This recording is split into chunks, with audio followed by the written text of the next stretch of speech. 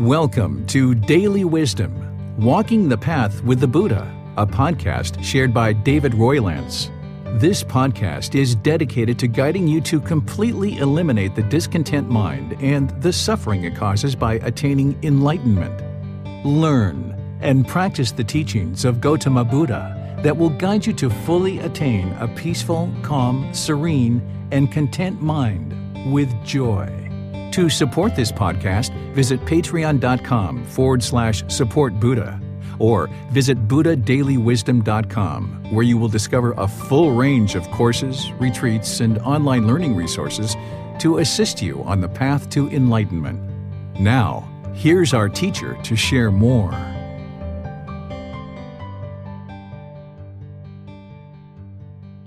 Sawadee Kap. Hello and welcome to Daily Wisdom, Walking the Path with the Buddha. Today is our group learning program, and we're in Chapter 18 of this book, Developing a Life Practice, The Path That Leads to Enlightenment. Chapter 18 is titled God's Creative Action. You Have Free Will. This is where I help you to understand how you can either have a relationship with God and get to enlightenment, or not have a relationship with God and get to enlightenment. It's possible for you to get to enlightenment in either way. One of the biggest myths in Buddhist communities is some people feel that the Buddha denied the existence of God. This actually isn't true. If you look in Gautama Buddha's teachings, he taught about God because different people during his lifetime had a belief in God. In fact, they had a belief in multiple gods. So he taught about God and helping people understand this being so that they can get to liberation of mind and experience enlightenment where the mind is peaceful, calm, serene, and content with joy. But depending on what you've been taught in other venues or other communities, there might be certain things that you're currently understanding about this being God that would actually hinder you from getting to enlightenment. So for example, if you have a fear of God, an enlightened being doesn't have any fear, not even a fear of God. So we're going to be discussing all these various things related to either having a relationship with God and getting to enlightenment or not having a relationship with God. And since God doesn't grant enlightenment, this is why you can actually get to enlightenment in either way, whether you're interested in a relationship with him or not. So welcome to all of you guys. Pleased that you're here. I'm going to use some visual aids to help us in our class so that I can share the teachings on this topic of God's creative action. You have free will. First, let's just talk about a definition of God, because depending on what you've been taught, depending on what you've been thinking, depending on what you've been exposed to, your understanding of God and my understanding might be different, which is completely fine. You're welcome to have whatever understanding of God that you would like. But in terms of understanding what it is that I am going to be sharing with you today, it's important to understand how I'm discussing God and how I'm sharing this teachings, because if your understanding and definition of God is one thing and mine is different, when I'm teaching about this being of God, then you would probably be confused. So let me share with you how I think of God, and then that way you'll understand the teachings that I'm going to be sharing with you today, to either how you can have a relationship with God or not have a relationship with God and still get to enlightenment. The way that I define God is as the creator of the universe and the source of all moral authority, the supreme being. And in English, we refer to this being as God. But there's other languages, such as Arabic, that they refer to this being as Allah. Or during the lifetime of the Buddha, they refer to the great God of Brahma. And they even refer to other gods as well. But this being of Brahma is who we would refer to in the English language as God. This being is all-knowing and all-powerful. Essentially, they know everything that's happened from the very beginning of creation all the way to the end of whatever is going to happen way in the future. They know every single thing that is happening and has happened or will happen. This being of God has the power to do anything that they want. And that's just part of being this supreme being. We call this all-knowing and all-powerful as omniscient and omnipotent. These are words that you might hear referring to all-knowing and all-powerful. When I talk about God, I tend to use the pronoun he because all of my interactions with this being have always been very masculine, and I refer to this being as a he. And if you look at Gautama Buddha's teachings, when he talks about the God of Brahma, he also says that this being is a he as well. But if you refer to this being as a she or no gender at all, or however you decide to refer to this being, is up to you. But just know that as I talk today, you'll probably hear me use the pronoun he referring to God. And that's the reason why, is because in all my interactions, it seems to be a very strong masculine energy because of this powerfulness of this being. Well, as you heard in the definition that I'm sharing, I say here that God is the source of all moral authority. So the next question might be, well, what is moral conduct? Well, moral conduct is this virtuous behavior that you learn as part of the Buddhist teachings. And if you have come from any traditions that include God as part of their practice, then you also probably learn some moral conduct or virtuous behavior there as well. And what this moral conduct is holding and manifesting high principles for proper conduct. So things like killing, stealing, sexual misconduct, lying, and substances that cause heedlessness, we can see through the natural law of karma that these things are harmful. And if we do these things, harm will come to us. Well, it's God who has this moral authority, who understands this, and essentially these natural laws of existence that the Buddha is describing. It's this being of God who created all of this. Even though this being of God, this supreme being, is all-knowing and all-powerful and can basically do anything that they would like to do, this being allows all of us to have free will.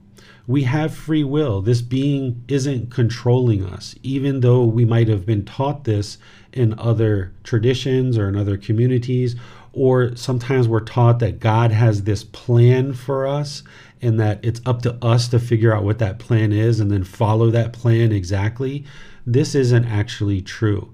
And the reason why you can understand this is because, why did you decide to come to class today? Why did you decide to click on this video? Why did you decide to listen to this podcast?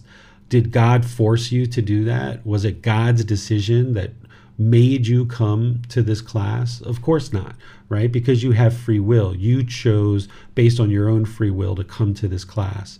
The hairstyle that you have right now, who forced you to get that hairstyle? Was it God? Was it God's plan? No, of course not. It was your decision. What about the clothes that you're wearing? Did God force you to purchase these clothes and wear them today? Of course not, right? Because you have free will. So this is how I can teach you. I can share something that you can learn, that yes, you have free will, and then now you can start reflecting on it and seeing the truth for yourself. It's independently verifiable. Where when we're in traditions where we're taught to just believe, then we don't know what's true or false. But as you guys know through learning with me, everything I share with you, I share. Don't believe me about anything. You need to independently verify the truth for yourself. So here, not only in other topics that I've taught, but in this topic today, you can independently verify what I'm sharing. And this first thing that I'm sharing about free will is you can independently see that for yourself, that the things that are happening in your life, they're based on your decisions and your free will. This being isn't controlling you and dictating what you should or shouldn't do.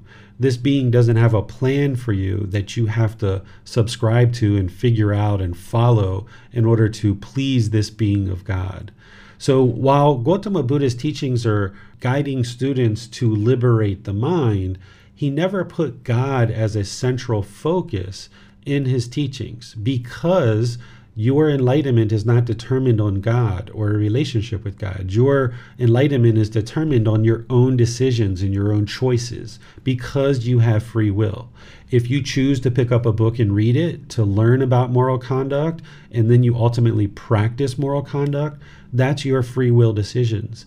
If you choose to meditate and train the mind, that's your free will decisions. If you choose to have right speech or make wise decisions about your speech and your relationships so that you're polite, kind, friendly, and respectful with the people around you, and then you notice that people are then polite, kind, friendly, respectful with you, well, this is your free will choice. It's not God that's controlling you to be polite, kind, friendly, and respectful. And it's not God that's controlling you to be impolite, unkind, unfriendly, and disrespectful. These are our own choices. And as long as the mind associates what's happening in this world as it's God doing these things, if you believe that you don't have free will and you can't see the truth that you actually do have free will, it would be very difficult for you to ever experience enlightenment if the mind thought that everything you were experiencing was based on this being of God. So Gautama Buddha didn't have anything that he could either prove God's existence or disprove God's existence. So he didn't give information to either prove or disprove God. The way that this being functions is he doesn't make it such that everybody knows that he exists. He does this kind of on a one-on-one basis. So God's power, he has the power to shake this earth, rain down lightning bolts, put the sky completely black if he wanted to. And he could shake the world into fear and letting everybody know, hey, I exist, you must fear me. But that's not what he does, because he's a loving God. He has an unconditional love for all beings. So he's not going to do something like that to fear people into doing things. Instead, we all have this free will and freedom of choice. And what we experience in life is based on our decisions, not based on this being and pleasing this being. And this being is either punishing us or rewarding us for various things that we choose to do. These are things that we might have been taught in various communities, that there's this being of God that is judging us and then determining whether we go to a good place or a bad place. Now, you are wise enough and you have certain people in your life, like maybe a husband, a wife, children, friends, family, mother and father. Would you send your mother or father to burn in hell for eternity? Or would you send your children to burn in hell for eternity? Or your life partner, would you send them to hell to burn for eternity just based on a couple of mistakes that they might have made in their life? Well, of course not, right? You wouldn't do that, because you have a certain amount of wisdom and a certain amount of unconditional love for people that are around you, and you wouldn't subject them to that. But unfortunately, a lot of people have been taught that this is what God does, and people believe this. And therefore, when they understand that and they start believing that, there's this fear that oftentimes comes into the mind around this being of God. And then sometimes we turn away from this being out of fear. Because if you can imagine living side by side with somebody and just constantly fearing them every single second, this creates a real contentious relationship amongst two human beings who maybe fear each other. Well, this being of God, if we go around fearing this being, then it would create a real contentious relationship for us. It would create a really difficult time to be able to interact with this being and have a relationship with this being.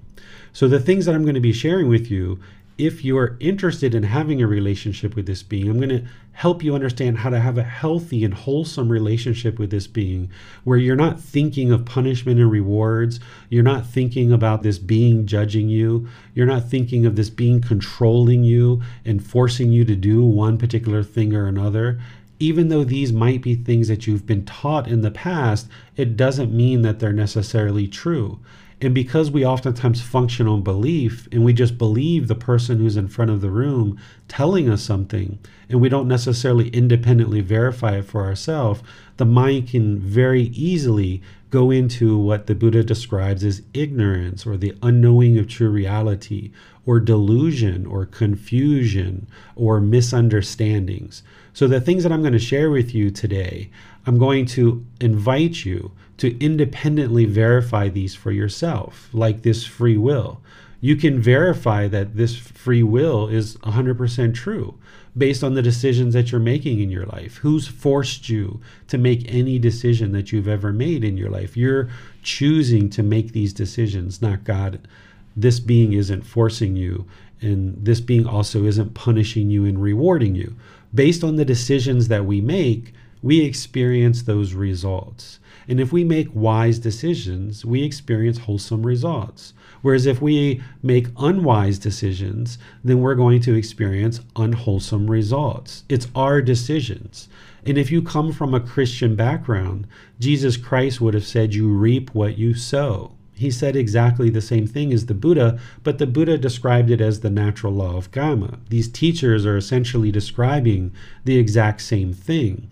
So what the Buddha is describing in this natural law of karma is that when we make wise decisions, wholesome things happen. And when we make unwise decisions, unwholesome things happen. And it's based on our own free will choices. And the more wisdom that we have about these natural laws, particularly the natural law of karma, then we're more inclined to make wise decisions that lead to wholesome results because we understand this natural law of karma.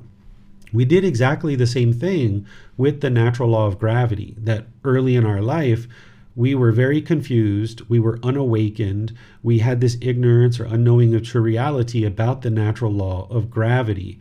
And because of that, we fell down, we hit our elbow, we busted our knee, we hurt our head, we dropped possessions that broke, and we cried and we were very upset, and we struggled and had difficulties in the world because of this natural law of gravity that we were unwise to. We didn't know how to make wise decisions related to this natural law. So we struggled and had difficulties in the world. So what's happening in the unenlightened mind is exactly the same thing, is that we don't understand the natural law of karma. And because of that, we make unwise decisions and we struggle and have difficulties in the world. So these natural laws of existence that the Buddha explained and that he invites you to independently verify for yourself, you can see the truth for yourself. And now as your mind awakens to this wisdom, you can make wiser choices.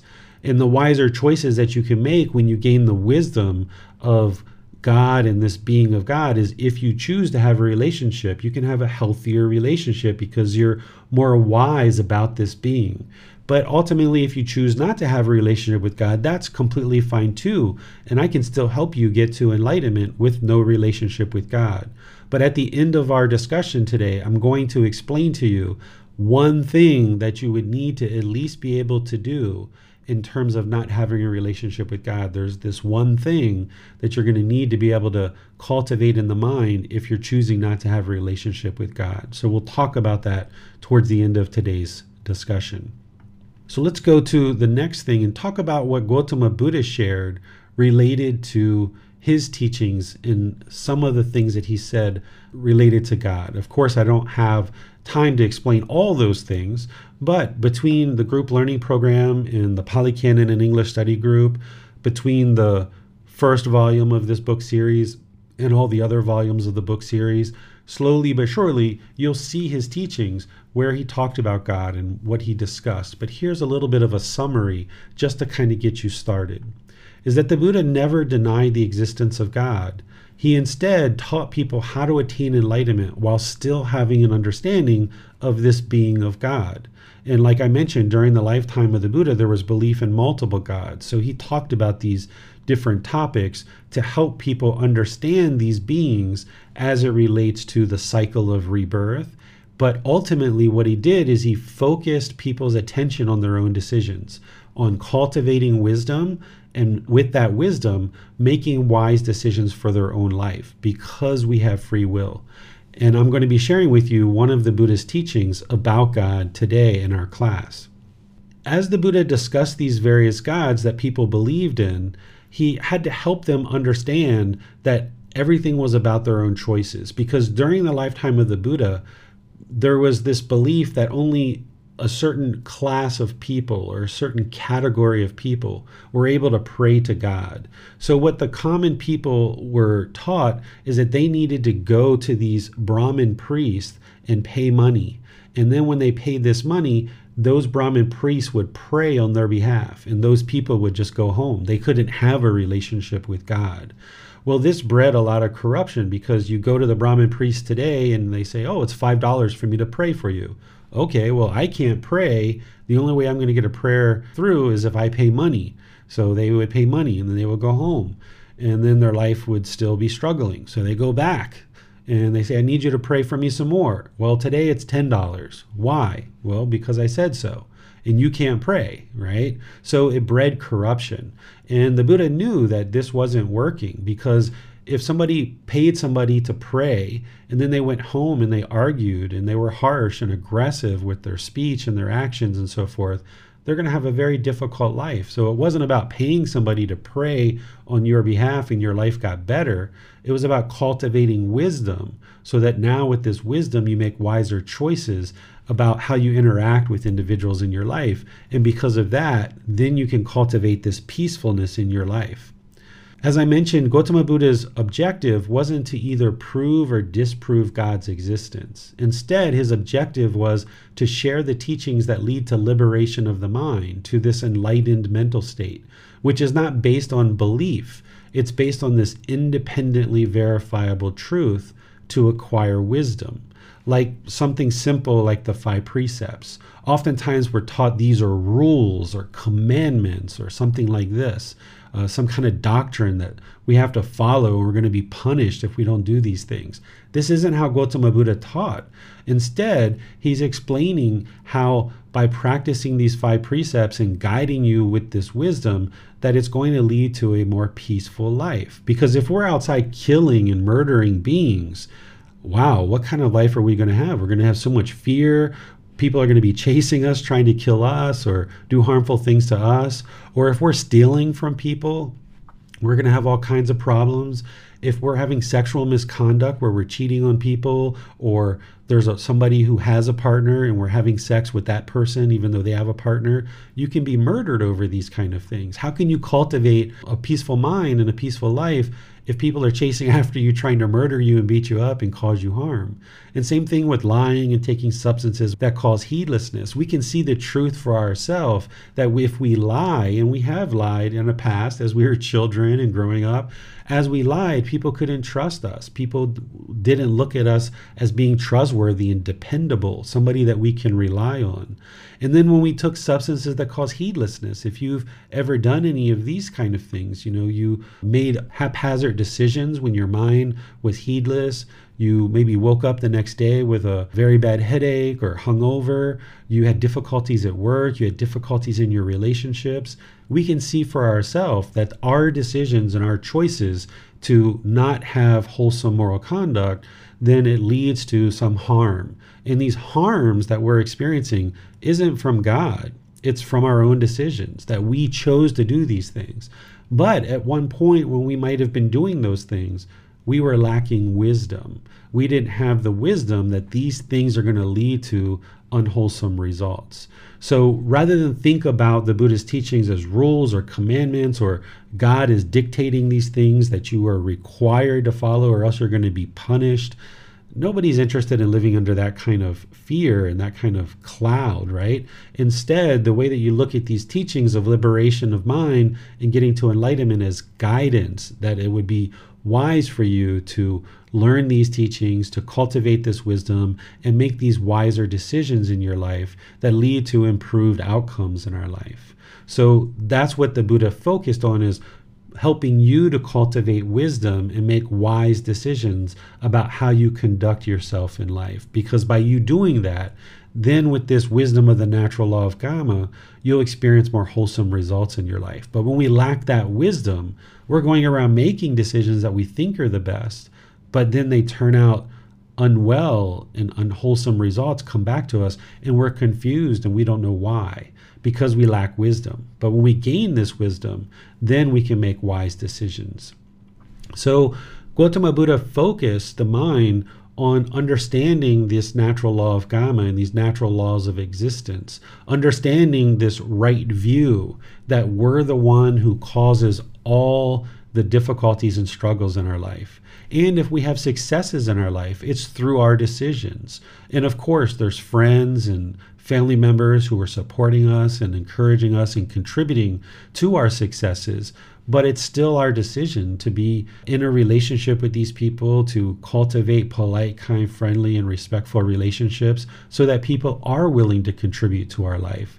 So as we develop right view and we understand that any kind of discontent feelings like anger, sadness, frustration, irritation, annoyance, guilt, shame, fear, boredom, loneliness, shyness, resentment, jealousy, any of these discontent feelings and others are being caused by these pollutions that are in the mind. And when we eliminate these pollutions, then through that training, now we can experience this brightness and this radiance. But it's through our own decisions that this is occurring, not because of God. So it's our own free will, our own choices and decisions based in wisdom that's leading to improved results. So the Buddha shared this as part of his teachings. As I mentioned, he shares in his teachings at different places about God. And I would like to share this one with you. And then I'm going to open up to questions about anything that you guys would like to talk about related to what I've discussed so far. This is just one area where Gautama Buddha talks about God. So if you've ever been taught that Gautama Buddha denied the existence of God, you can see right here that he actually is talking about God. He just wasn't trying to prove or disprove God's existence, but helping you to see that you have free will. So here, don't let the title confuse you. The title is All is Caused by God's Creative Action. All is caused by God's creative action. He says, "Then, monks, I approach those ascetics and Brahmins who hold such a doctrine in view as this. Whatever this person experiences, whether pleasure, pain, or neither pain nor pleasure, all that is caused by God's creative activity. And I said to them, is it true that you venerable ones hold such a doctrine in view?" Okay, so let me give you some background. During the lifetime of the Buddha, there were many different teachers who were claiming that it was their teachings that led to enlightenment. But the Buddha knew that he had gotten to enlightenment because he could experience it for his own mind. And he had actually studied with 2 other teachers, and those teachings didn't lead to his enlightenment. So he needed to go out and actually discover the teachings for himself. And this is one of the things that makes a Buddha, is that they discover the teachings that lead to enlightenment themselves. So there were these various communities and various teachers who all were claiming that it was their teachings that led to enlightenment. And they would oftentimes congregate in different areas and kind of eat together because they were collecting alms food or offerings and donations from the same people. They would just walk down the street, and if people would like to offer them food, they would offer them food, and then they would kind of congregate in a certain area, and they would sometimes talk. So the Buddha is approaching some ascetics, which are people who are on this path to enlightenment, not necessarily his students, but other ascetics, and Brahmin, who are these Brahmin priests that were told that only they could pray to God on other people's behalf. So the Buddha is approaching these other ascetics and these Brahmin priests and saying, is it true that you venerable ones hold this doctrine in this view that it's God's creative activity that is essentially creating all these things that we experience in terms of pleasure, pain, and neither pain nor pleasure? And when I asked them this, they affirmed it. So basically they agreed. They said, yes, it's God who is causing these pleasurable feelings in our mind, these painful feelings in our mind, and these neither painful nor pleasant. So these happiness, excitement, elation, thrill, euphoria, these people are saying God's the one who's causing that in our mind. In the painful feelings, the sadness, the anger, the frustration, these other ascetics and Brahmin, they're saying, yeah, God's causing all of that. Or this boredom or loneliness or this displeasure, this uncomfortableness, they're saying God's the one who's causing that in our mind. So they affirmed it to the Buddha that yes, that's what they felt. That was their belief. That was their view. Then I said to them, in such a case, is it due to God's creative activity that you might destroy life, take what is not given, indulge in sexual activity, speak falsehood, produce argumentative speech, speak harshly, indulge in idle chatter, that you might be full of longing, have a mind of ill will and hold wrong view. So he's saying, okay, well, if God's the one who's causing all these feelings in your mind, is he also the one who's forcing you to kill and steal and have this sexual activity and lie and speak in argumentative ways and harshly have idle chatter? And when he says full of longing, this is craving. When he says have a mind of ill will, this is anger, hatred, and ill will. And hold a mind of wrong view, this is the ignorance or the unknowing of true reality. Is he saying, is it all of this is because of God too? And he says, those who fall back on God's creative activity as the essential truth have no interest to do what should be done and to avoid doing what should not be done, nor do they make an effort in this respect. So essentially what he's saying is if you believe God's doing all these things and he's controlling your life and you don't have free will, then you don't even have an interest to do what should be done or not do what should be done in order to essentially get to enlightenment. Because here, this last paragraph, he says, since they do not apprehend as true and valid anything that should be done or should not be done, they are muddle-minded, meaning confused in the mind. They do not guard themselves, restraining the mind and guarding the mind. And even the personal designation aesthetic could not be legitimately applied to them. So an aesthetic is someone who's on the path to enlightenment and looking to liberate the mind. So if somebody feels that it's God who's causing everything that we're experiencing in this life, he's saying you're not even on the path to enlightenment, because if God is controlling everything that's happening in this life, then we're just robots and we have no ability to improve our life whatsoever. So when you went to school and you learned how to read and write, or you graduated high school or college or however far you went with your education, or if you went into a career and you got some job training and you have a certain skill and job, all of that was based on your own decisions. So whatever income you have, whatever material possessions you're able to acquire for your life, whatever basic necessities that you have in terms of food, water, clothing, shelter, medical care, these are all decisions that you made in order to get educated and have a professional job and be able to afford these things for yourself. God's not providing these things for you, but it's your decisions that are leading to your acquiring of these things. And the Buddha is helping his students see here that it's your own free will, your own choices that are leading to whatever results that you're experiencing in life, rather than God causing all of these things for us. So all is caused by God's creative action. Really what this is all is not caused by God's creative action. God has the ability to control what's going on in the world, but he doesn't. Because who would ever be interested in living in that world where we're all just robots? None of us would be interested in that. We would be interested in having our own free will and making our own choices. So the Buddha is explaining that to his students here, because as long as we think that God is controlling things, then why would we ever do anything to learn? Why would we try to improve our own decisions and our own wisdom to make wiser choices if somebody else is controlling everything that's going on in our life? But that's not the truth. The truth is that we can make wise decisions to improve our life. We can gain more wisdom. We can gain more skills. We can make wiser decisions about what we're doing in life in terms of our job and our personal relationships, where we live, what we choose to do. All of these things are based on our own free will. So let me pause here and see what questions you guys might have about God or this being of God or this free will that I'm talking about here. The way that you ask questions is you put those into Facebook, YouTube, or Zoom, and the moderators will see that and be sure that your question gets asked. Or if you're in Zoom, you can electronically raise your hand and ask any questions or follow-up questions directly. Yes, thank you, Teacher David. Max is asking in Zoom, Teacher David, can you explain how using the term supreme being is used and how that relates to whether God is above or below us? Okay, so the way that beings are in this world, in the way that we need to think about it in order to get to enlightenment, is that all beings are equal. that there's no being above us or below us. But when I say supreme being, what I'm sharing is that this being has this all-knowing knowledge and this all-knowing power.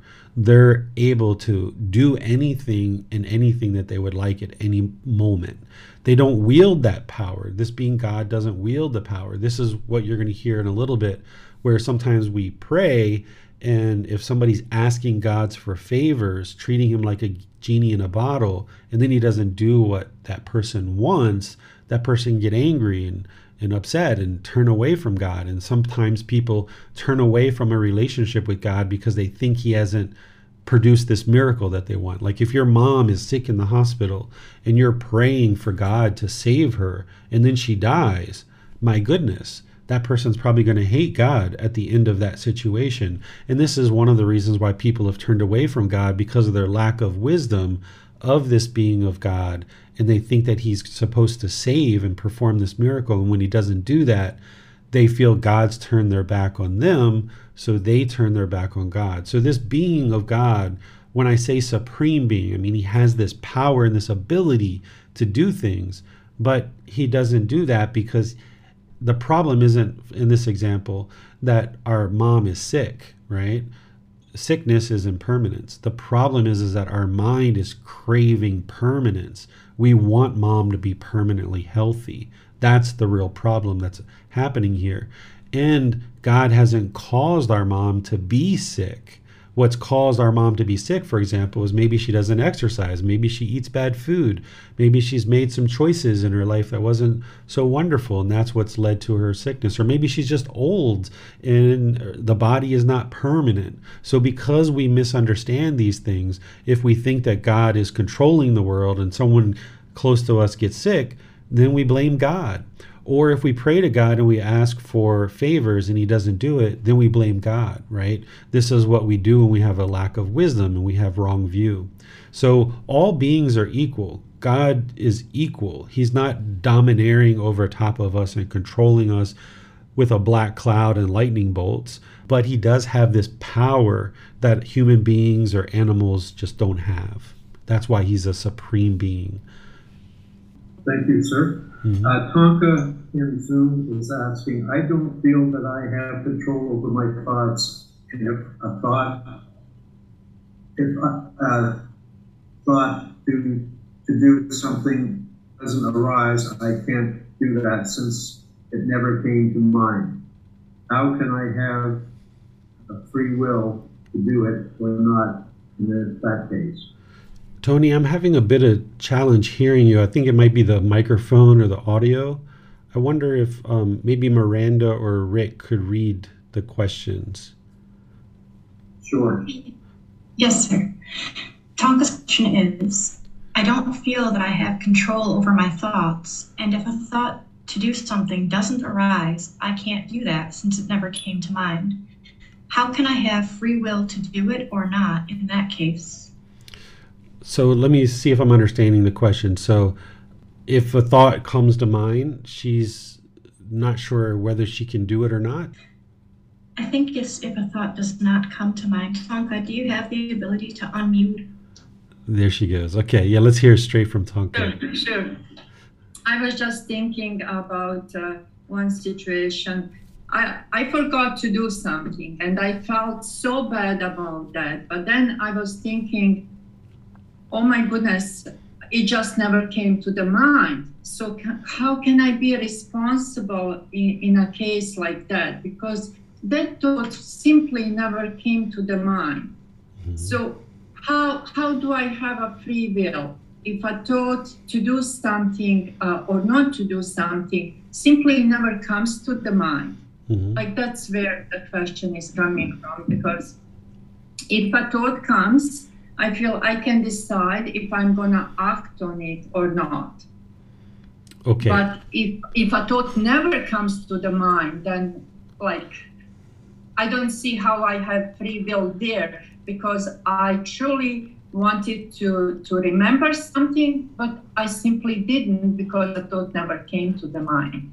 Okay, there's two aspects to this question. So the first one is the quality of your memory is directly related to how much pollution is in your mind or not. And how much pollution is in your mind is your personal choice based on studying the teachings, based on training the mind.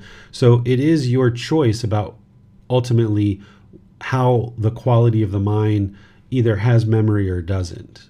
So if we are lacking good memory, this isn't because of our brains being deficient or we're no good or we're a terrible human being. It's because the mind is very muddled, like what the Buddha is describing here. When there's pollution of craving, anger, and ignorance in the mind's very muddled, so we don't have good memory and we forget things really easily.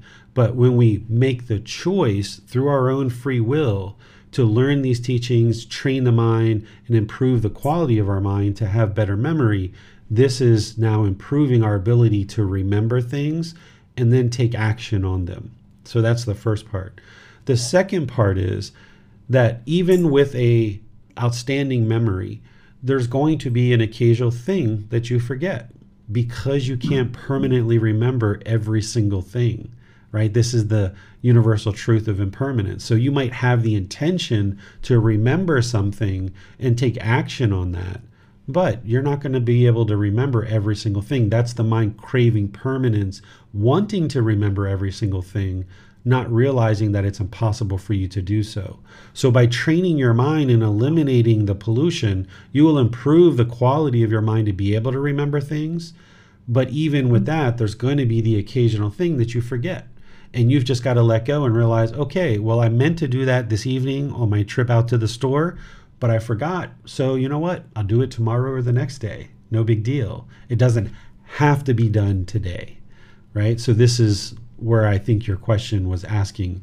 But if you have something to follow up that I didn't explain for you, feel free to follow up and I'll answer that question. Thank you very much. That makes sense. Okay, you're welcome.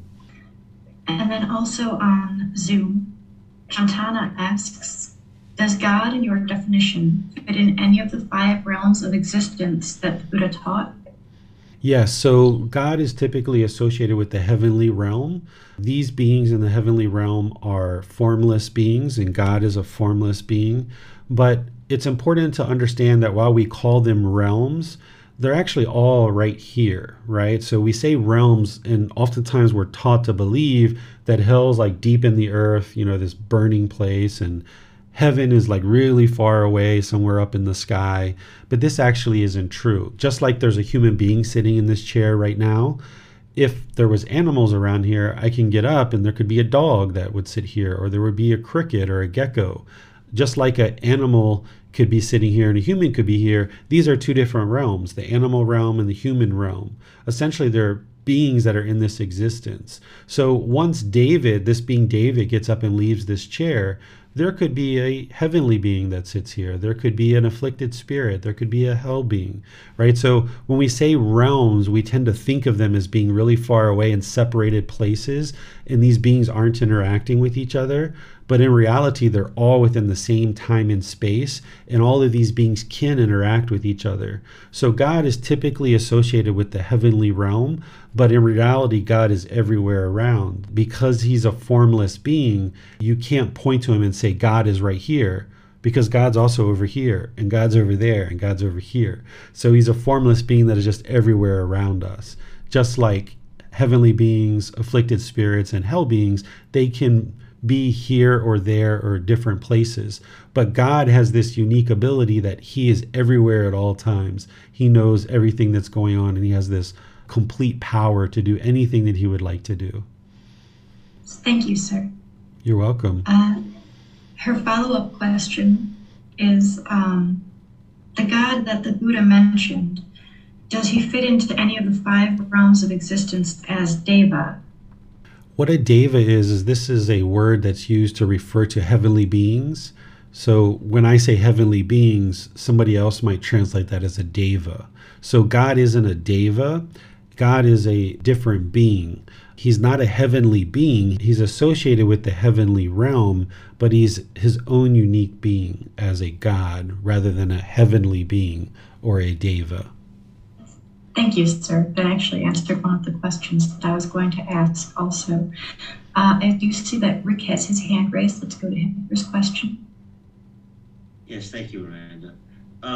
Chris from Facebook asks, what is the difference between the awakened state and God? Is there a difference? And is there a difference between God and the Buddha? Yes, so I'll answer these separately, and then if you guys, when you ask questions, if you could just ask one at a time, because my mind's trained to just focus on one thing at a time rather than answering one question and holding the other question in my mind. What I do is I just listen to the first question and answer it, and then after I'm done, I'll let you ask the second one, and I'll answer that one. So the first one, go ahead and repeat that, Rick, so that I can hear that. Sure. Let me get back to the page. Okay, Chris asks, what is the difference between the awakened state and God? Is there a difference? Okay, yes, there's a complete difference. So God is a being, the supreme being, where the awakened state is the mind that you've cultivated and trained to eliminate the 3 poisons, and more detailed, the 10 fetters, and your mind is now no longer experiencing any discontent feelings. It's peaceful, calm, serene, and content with joy. So a human being and a heavenly being can get to enlightenment where the mind is no longer experiencing discontentedness. It's peaceful, calm, serene, and content with joy. This being of God is its own separate being, and God is already enlightened. God is the one who created all these natural laws. So his mind has got deep wisdom about these teachings. So these are 2 separate things. Your mind getting to enlightenment and the enlightened state, it's a mental state, versus the being of God. Okay, thank you, sir. And the follow-up question is, if there is a difference between God, is there a difference between God and Buddha? Yes. So some people that misunderstand what a Buddha is, they will sometimes refer to Buddha as a god, but he's actually not a god. If you look at his teachings, he describes this as part of his teachings. What a Buddha is he meets 3 criteria, 3 primary criteria, is they study the teachings and attain enlightenment on their own. So they basically acquire the wisdom of how to get to enlightenment on their own without any teachers or any guides.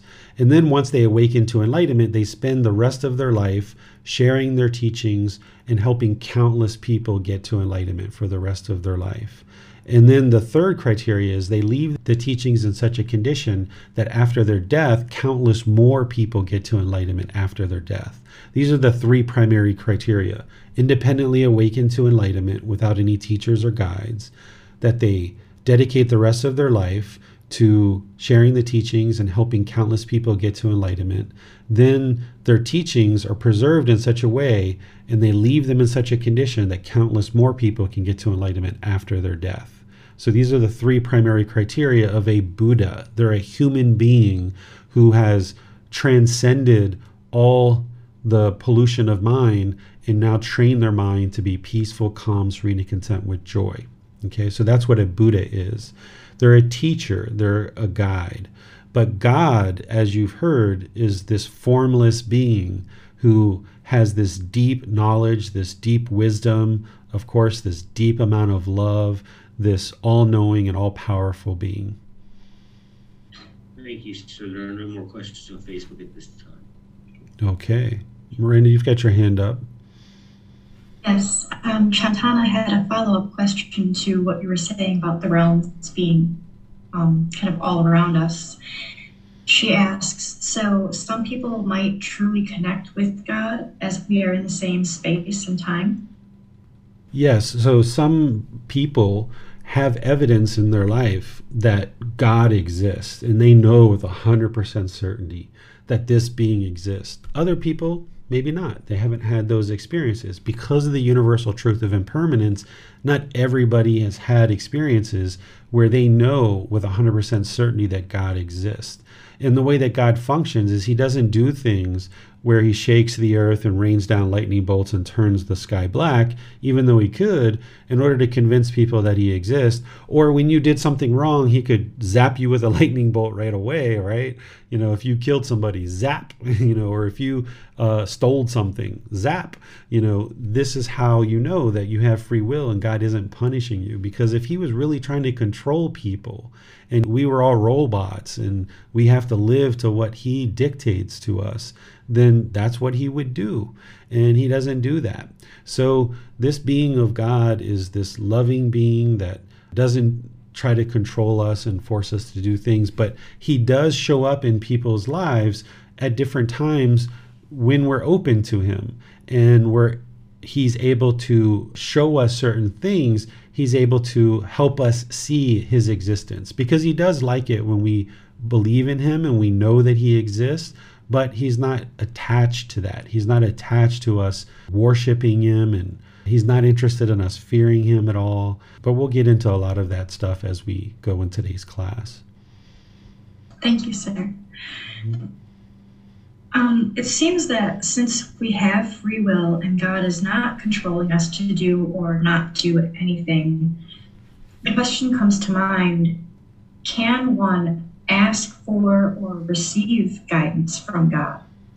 Yes, and we're going to talk about that as part of our class today. I do see that Rick has his hand raised. Let's go to him for his question, sir.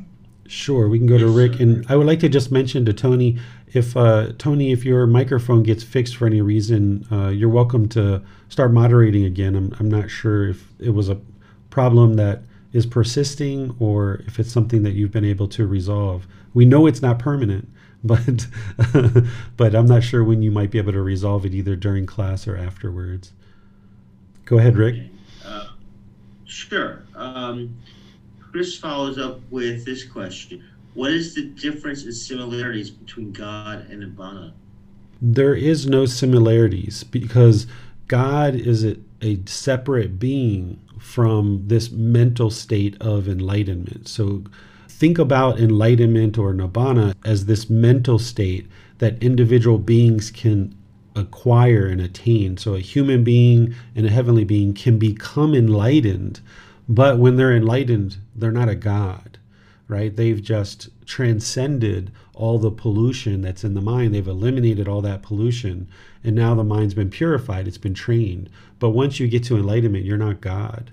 That being of God existed as the very first being and then created what he created, and now all of these other beings and the cycle of rebirth and the natural laws of existence and everything else is all based on this system, essentially, that was created by this supreme being.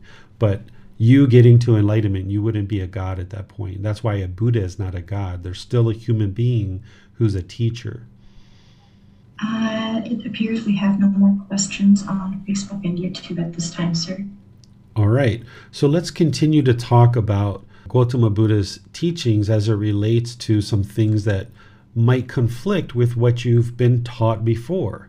If you've been taught that the goal in life is to have just one life, and that's what you have, and that you are then going to believe in a God or believe in a savior, and then by that belief alone, you're going to get to eternal life, this isn't true. This is in conflict with everything that we know about the natural laws of existence.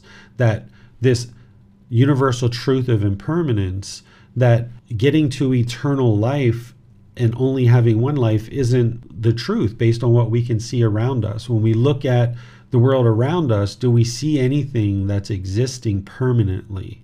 So the Buddha left these undeclared teachings that the world is eternal, the world is not eternal, the world is finite, the world is infinite. You can see them here on the screen, and I have them in chapter 18 as well, where the Buddha left these as undeclared teachings. And he didn't teach whether there is a soul or there isn't a soul. So if you've been taught that there's a soul in the body and that transcends this life and continues forward, or even shows up in another existence, the Buddha actually never taught this. He didn't teach whether there is a soul or there isn't a soul, because it conflicts with the universal truth of impermanence.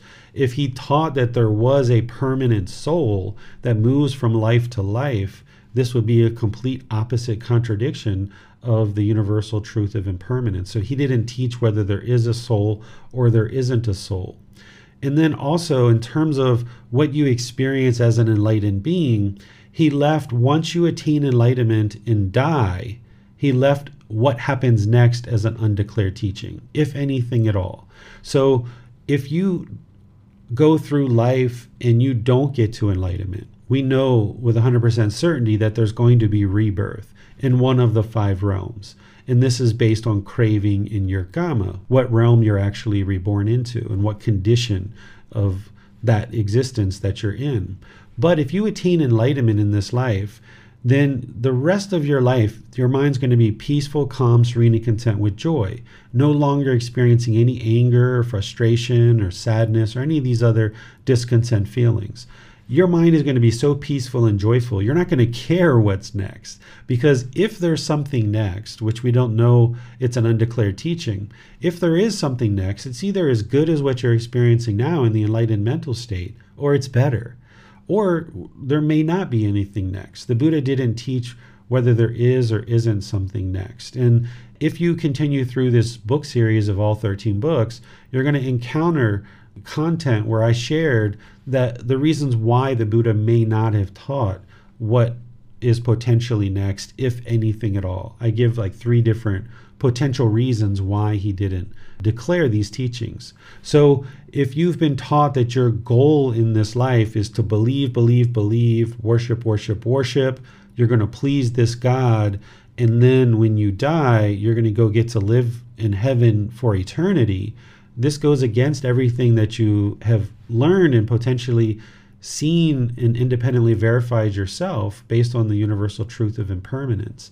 That getting to a realm that is permanent, how could the heavenly realm be permanent when everything else around us is impermanent as this universal truth?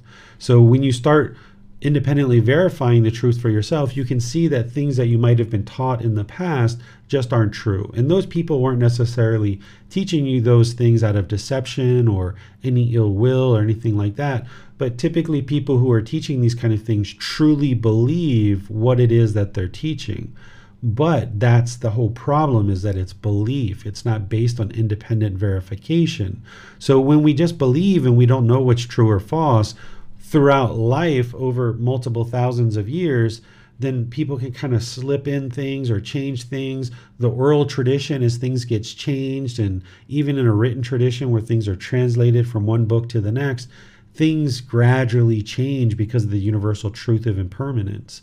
So as things are gradually changing, then where we are today, 2022 years later after Jesus's death, and over 2,500 years after the Buddha's death, if you're reading books or you're listening to a teacher teach, the only way that you know whether something's true or false is if you independently verify it for yourself, and that's where you get to wisdom. Because all the books that we have, all of the teachings that we have in oral tradition, they're subject to impermanence. So the way that the Buddha gives us to cut through that is to independently verify it for yourself. And then there are certain teachings like this where he just didn't declare them for one reason or another. So it's important that you let go of any kind of craving or desire for eternal life, or that you let go of any craving or desire to be with this being of God for eternity. And we're going to talk about that here in a moment. So here are some things that will help you if you're interested in having a relationship with God. Because it's not required that you have a relationship with God, but if you are going to have a relationship with God, you're going to need to adjust your thinking on a few things in order to get to enlightenment. And if you're interested to have this relationship, it's not going to hinder you. So while it's not required to have a relationship with God, having a relationship will not hinder you if you learn and practice in the way that I'm going to share with you. The first one is you need to have right view. Right view is understanding and practicing that everything that you experience is based on your own decisions. It's a result of your own decisions. Your own choices and decisions are leading to everything you're experiencing, whether it's the discontentedness in your mind, whether it's your child yelling at you, whether it's you got a flat tire today. All of these things are based on your own decisions, not as punishment and rewards, but based on your own decisions. Why did the tire go flat? Well, it got worn out. Why are my children yelling at me? Because I yell at my children, and I taught them through my own conduct that when I yell, they're learning that. So now they're yelling at me when they're 12 or 14 years old, right? Or whenever they get to a point where they're starting to yell. That's because that's what you've taught them. That's the results of your decisions. So if we think that these things are happening based on God, then we don't have right view. So it's the Four Noble Truths that is helping us to establish right view and understanding that it's craving, desire, attachment that's causing all the discontent feelings in our mind. And by accepting responsibility for those discontent feelings, now we can actually focus on the real problem and actually fix them. If we blame other people for the problems that we experience in our life, then the tendency is that we try to fix other people. And that's why our life doesn't improve, because we keep trying to fix other people. We're not focusing on the real problem, which is our own mind. So as long as we're believing that other people are causing the problems in our life and we're blaming them, then not only are we not focusing on the real problems, but we tend to push those people out of our life thinking that's going to solve the problem when it really doesn't. And the same thing happens with God. If people believe that God is causing all the problems in their life, and they're falsely attributing what's happening in their life, and they keep praying and praying and praying for God to change things, but they themselves aren't working on change and improving their wisdom and making wiser decisions, then things don't get better in their life. And then what ultimately sometimes happens is people decide to push God out of their life and no longer have a relationship with him because they think that he's punishing them with all these unwholesome things that are happening. But in reality, what's truly happening is they're not cultivating wisdom. They're not working on their own inner change, their own inner development. They're attributing the problems in their life to God because of wrong view. And now because of that wrong view, they're not focusing on the real problem, and therefore they're not experiencing real solutions. So in order to get to enlightenment, you have to establish right view, where you understand that the feelings and emotions you have in the mind are being caused by craving, desire, attachment, and that it's your own inner work by accepting responsibility for your feelings and what's happening in your life. By you accepting responsibility for these things, then you can make wiser decisions to improve it. So if our kids are yelling at us because we think they're a bad kid, then this is unfortunate because they're yelling because they lack the wisdom of how to have calm and wholesome conversations. And perhaps they might have learned that from us. So now by us changing our behavior, by us improving the way that we interact with our children, based on acquiring wisdom, and now us being calm and us having conversations and us having clear discussions with our children start to learn to now talk to us in wholesome ways because that's what we're doing and they're modeling our conduct. So if we just blame other people for the problems, then we're not having right view. If we have this craving in the mind that we want things from God and we pray to God, treating him like a genie in a bottle, then this is part of that wrong view and it's coming from craving. So if I prayed and I wanted a bigger house, or I want more money, or I want a better job, or I want a better car, and then these things aren't occurring, once again, people tend to push God out of their life and they think that God doesn't exist. But in reality, they've just been taught inaccurate information. They've been taught false truths. So if you've been taught that you can pray and then God will do things for you, and then those things don't happen, oftentimes people think that God doesn't exist. But what this really is this is one's mind's own craving, that the mind is craving and craving and craving, wanting things, and thinks that God's going to give them to you. But the only way that you get a better income, or you get a bigger house, or you get a nicer car, or you get better relationships is by you making decisions to do those things. And you need wisdom to be able to do that. So if we treat God like a genie in a bottle and we think that he's going to create goodness in our life, then we're truly not understanding right view in this natural law of Gamma, that everything's occurring based on cause and effect, or action and result.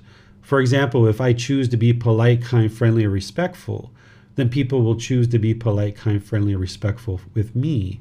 And conversely, if I'm impolite, unkind, unfriendly, and disrespectful, then people will be that way with me.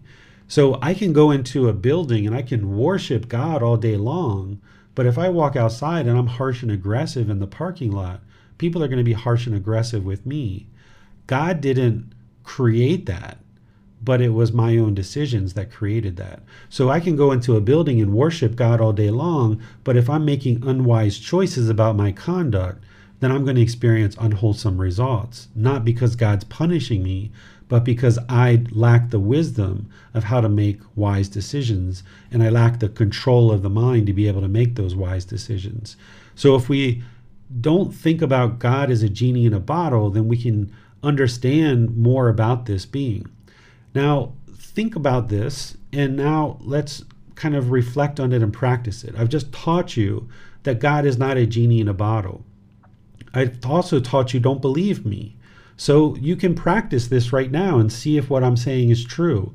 You can put your hands together or pray however you normally pray and ask God for $1 million. And if you get that $1 million, you'll give it away to all the poor people, or people that are in need, or people that need help. So you can put your hands together and pray right now. And if $1 million shows up for you, then God is a genie in a bottle, and what I just taught you is not true. But if you put your hands together and you pray for $1 million to show up and it doesn't show up, that's your truth, that God is not a genie in a bottle. He does not grant wishes, even though this is what we might have been taught in the past. So this is where you need to independently verify these things and see that every part of your life and things that you've experienced is a result of your decisions. What you can do if you choose to pray, if you like, is let God know that you believe in his existence and that you know that he exists, or that you're open to believing in his existence and you don't know whether he exists or not. And let him know that you're open to his guidance, and that if any point he would like to guide you and give you wisdom, that you're more than open to that, and give him thanks for being part of your life. Just like you would if you had a friend that you appreciated, you would tell them like, hey, I'm really open to your advice and thank you for your kindness and your interest to help me. You can talk to God like that. If you can imagine being God with billions of people all over the planet, just constantly asking you for things, how long would it take if you had one particular friend that called you every day and was like, Tony, can I get some money? Hey, Tony, can you buy me a new house? Hey, Tony, can you come pick me up at the store? Hey, Tony, can you give me a ride to my friend's house? Hey, Tony, can you give me some more clothes? If you had somebody doing this, it would probably be like 3 or 4 days and you'd probably stop answering the phone, right? So each one of us, if we experience that, we would probably do that same thing. Like we wouldn't pick up this phone, right? And here's God not granting wishes, but yet people think that that's what he's doing. People think that he's a genie in a bottle, and this bombardment of people asking for things. This is just coming from craving, desire, attachment, where if you understand that it's your own decisions that are leading to certain results, then you just make wise decisions to accomplish whatever it is that you're looking for in life. Rather than looking for God to create change or give you things, you go out and you accomplish those things for yourself through your own wise decisions. And it's important to eliminate any craving that you might have to be with God in heaven. If you've been taught that that's what you need to do and you're craving and craving and craving to be with God in heaven, then you still have craving and you're going to be reborn because of the craving, this mental longing and strong eagerness. So essentially you need to eliminate attachment to God. He's not attached to us. He loves us unconditionally. He would like to see us all be in harmony and live good lives. but he's not attached to that occurring. That's why he doesn't force things and control things here on earth. When somebody chooses to murder or rape a person, that's that person choosing to murder or rape that person. That's not God doing that. So if God was trying to control things, he would stop that from occurring, but he's not trying to control things. And everything that we experience on earth is based on our own decisions. So if we're attached to God, thinking that it's up to God to change all these things in the world, then we might just be waiting around for God to change our life. But if we understand that it's up to us to cultivate wisdom and make wise decisions in our life, then we can have a relationship with this being of God, potentially experience wisdom that God might share with us, and then we can go out into the world and make decisions that improve our life. The way that this wisdom from God comes about is when you let God know that you're open to his guidance, because he's not going to just push his way into your life. But when you open up to his guidance, then it's almost like this fatherly advice or this grandfatherly advice.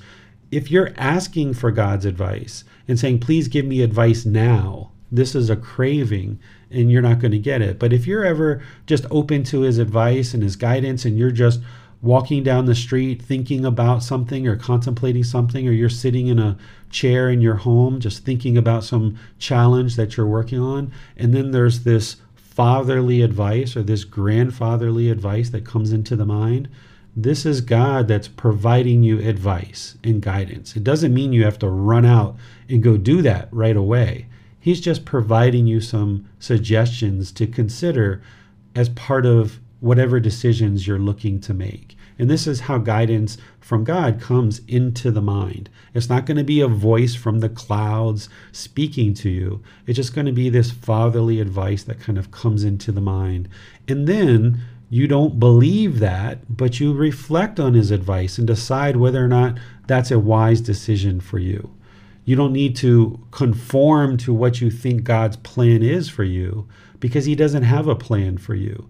You have free will. He knows what you're going to do, and that's where he's able to provide guidance, but you still need to use your own independent verification to decide if that's indeed what it is that you would like to do in your life. So he's just going to provide you guidance. And then it's important to understand the natural law of Gamma. As I've been describing, is God isn't controlling what's happening. It's cause and effect, or action and result of what's actually truly happening in our life. So by us understanding this natural law of Gamma, of cause and effect, and gaining the wisdom around that, now we can make wiser choices, that we're not depending on God and waiting for him to improve something about our life. Instead, we're taking the action to now make choices and decisions that improve our life through the wisdom that we've acquired. And you've got teachers like me, you've got other teachers in the world, you've got mom and dad and grandma, grandfather, you've got friends and family, people to talk to and get support and guidance from about any decisions that you're making in your life. You're not dependent on one particular person like me, or one particular person like your mom or your dad or a certain friend.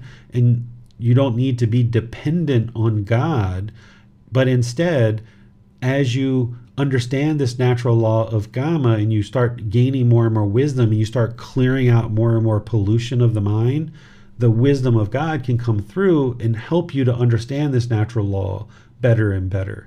So you'll need to understand this natural law of Gamma, of cause and effect, and that God isn't controlling things.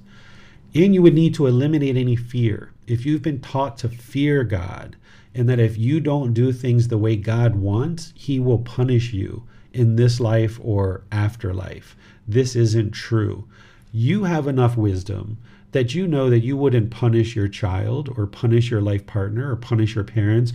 You wouldn't send them to hell for eternity based on some mistakes that they made. So if you have this wisdom of a human being, this all-knowledgeable, all-powerful God who has all this deep wisdom, don't we think that he has that same wisdom, that same knowledge too, that he's not interested in sending people to be punished in hell? Instead, it's our own decisions that lead to rebirth in hell. It's not God that's choosing for us to be reborn in hell. If anybody's punishing us, we're punishing ourselves through our own decisions. So if we've been in hell or we end up in hell at some point, that's from our own decisions, not from God. So God isn't judging us, sitting in judgment of us, and we need to fear him, and we need to do certain things in order to please him, or else he's going to punish us. You can let go of this fear and just be liberated and know that this being hasn't punished you at all in your entire life or any previous lives.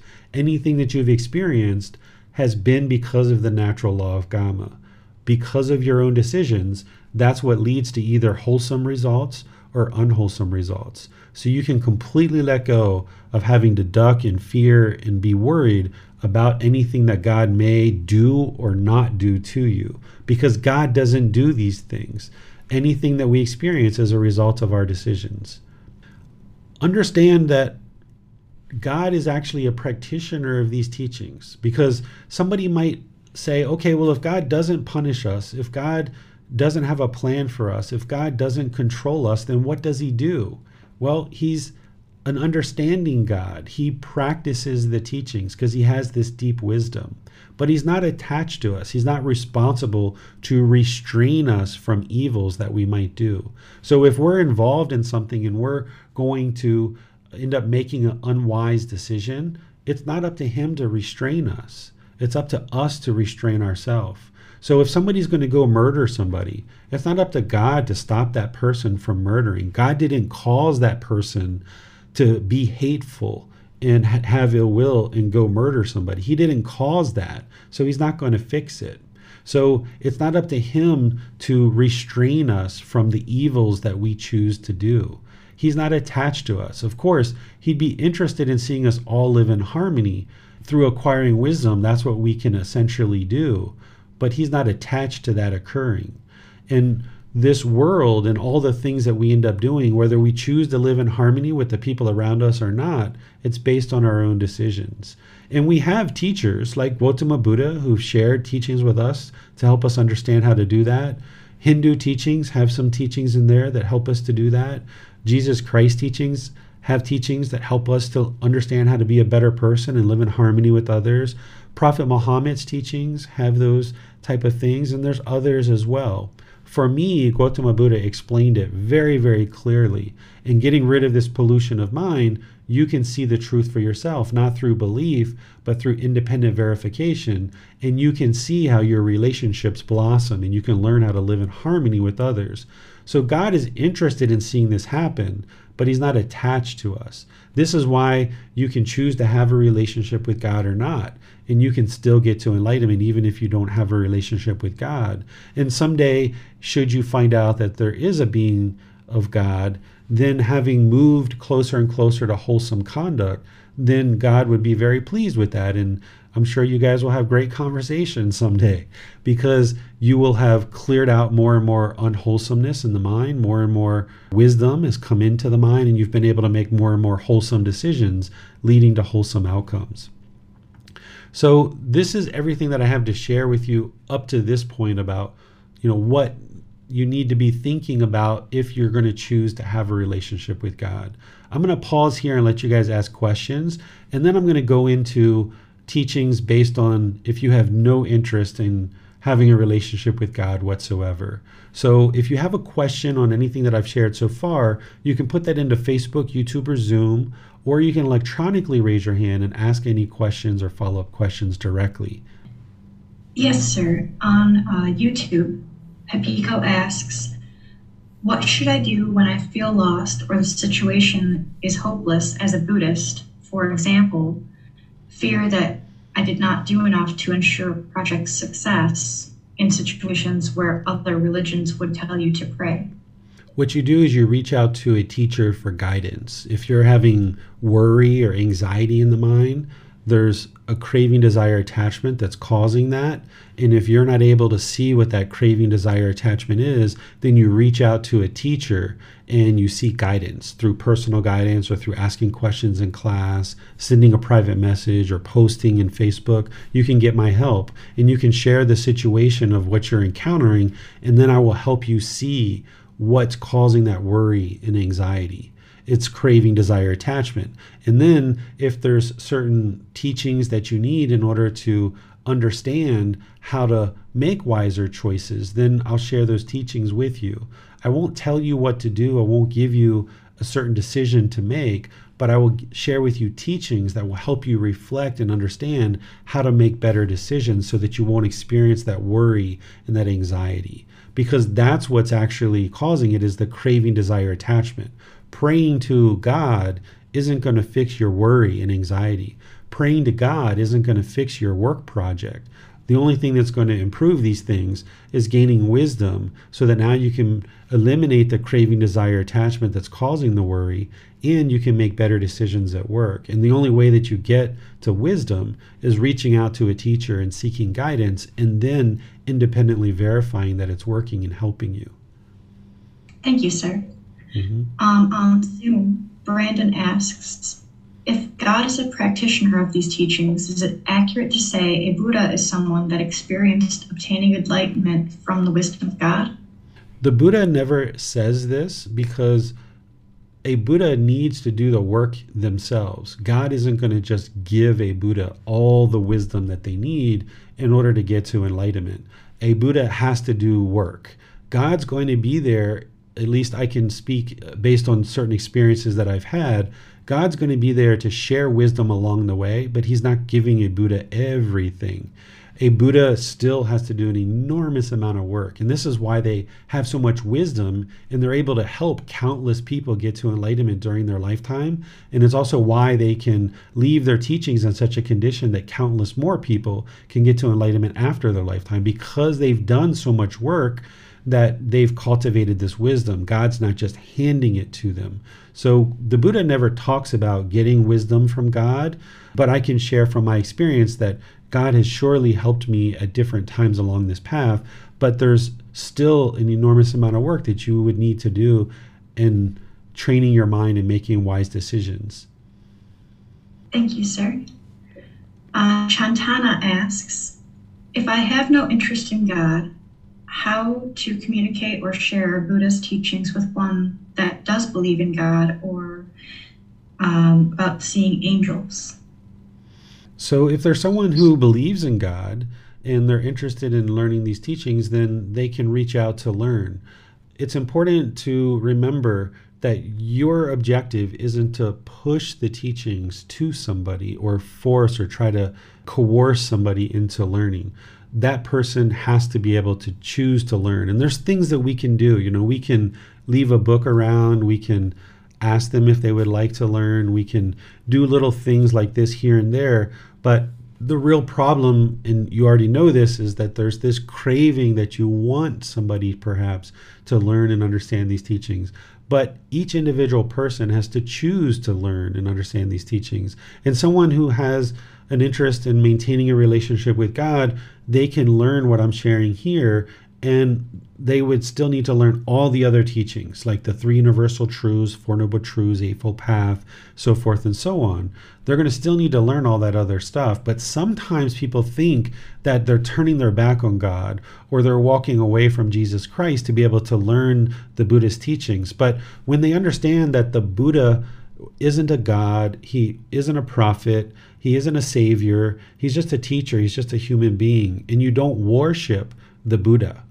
Because oftentimes people are taught that they shouldn't worship a false god, and if they think the Buddha is a god, they might turn away from the Buddhist teachings. But if they understand that Gautama Buddha taught a lot of very similar teachings as Jesus Christ and Prophet Muhammad and other traditions that teach about God, then they can understand that they can actually learn the Buddhist teachings, improve the condition of their mind and their life, while still evolving with the teachings that they already know. So rather than look at it as turning their back on God or turning their back on their previous tradition, they can look at it as those things led them to where they are today in life.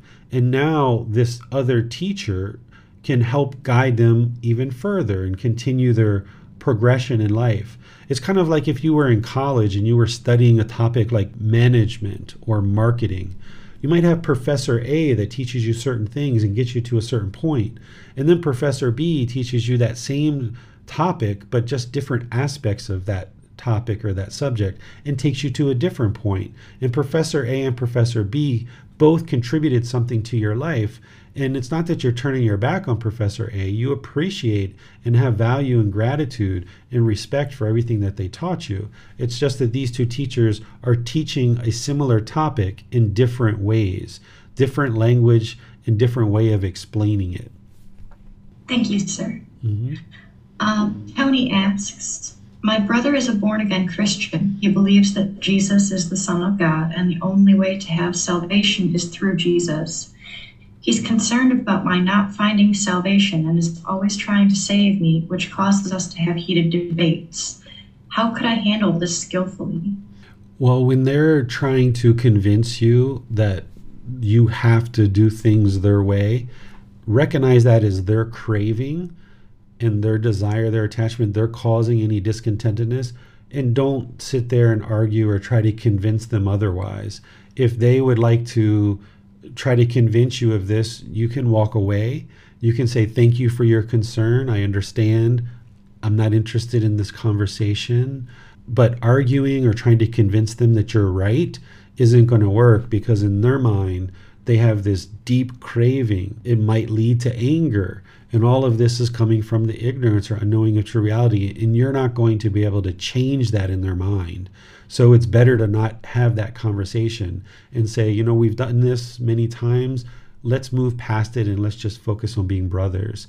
You are going to be Christian and I'm going to do what I would like to do. These are just two different things. See, the challenge that someone like that is having is they're having craving for permanence. They're wanting everybody to do what they do. They're craving permanence, just like the Buddha explains. And they're not going to be able to solve that and get away from that ignorance or unknowing of true reality unless they choose to do it. So staying in a conversation where you're trying to convince them of something and they're trying to convince you of something, you've already done that multiple times. It's not working. So it's better to just not even go there with that conversation and focus on having other conversations about other things that brothers would like to talk about. And just know that this is a topic that you guys are going to disagree on. You're not going to agree, and that's okay. The problem isn't that he's Christian and you're choosing to study Buddhist teachings. The problem is that the mind is craving to convince each other of something. And the mind's craving this permanence. So if you just let go and realize that you're going to disagree and that's okay, that's a normal part of life, then you can focus on other aspects of life of being brothers that can be more fulfilling, and you can have a more developed relationship and you guys won't be arguing with each other about these things. Thank you, sir. Going back to, you had said that God, Brahma, is a practitioner of these teachings. Does this also mean that this being of Brahma is a being that is subject to the cycle of rebirth, sir? They are impermanent. God is not permanent. They are subject to the cycle of rebirth, but their lifespan is significant compared to any other being. That's why I refer to God as a supreme being, because their lifespan is just enormous, unfathomable. Even Gautama Buddha talks about this, about Brahma's lifespan is just more significant than you can ever imagine.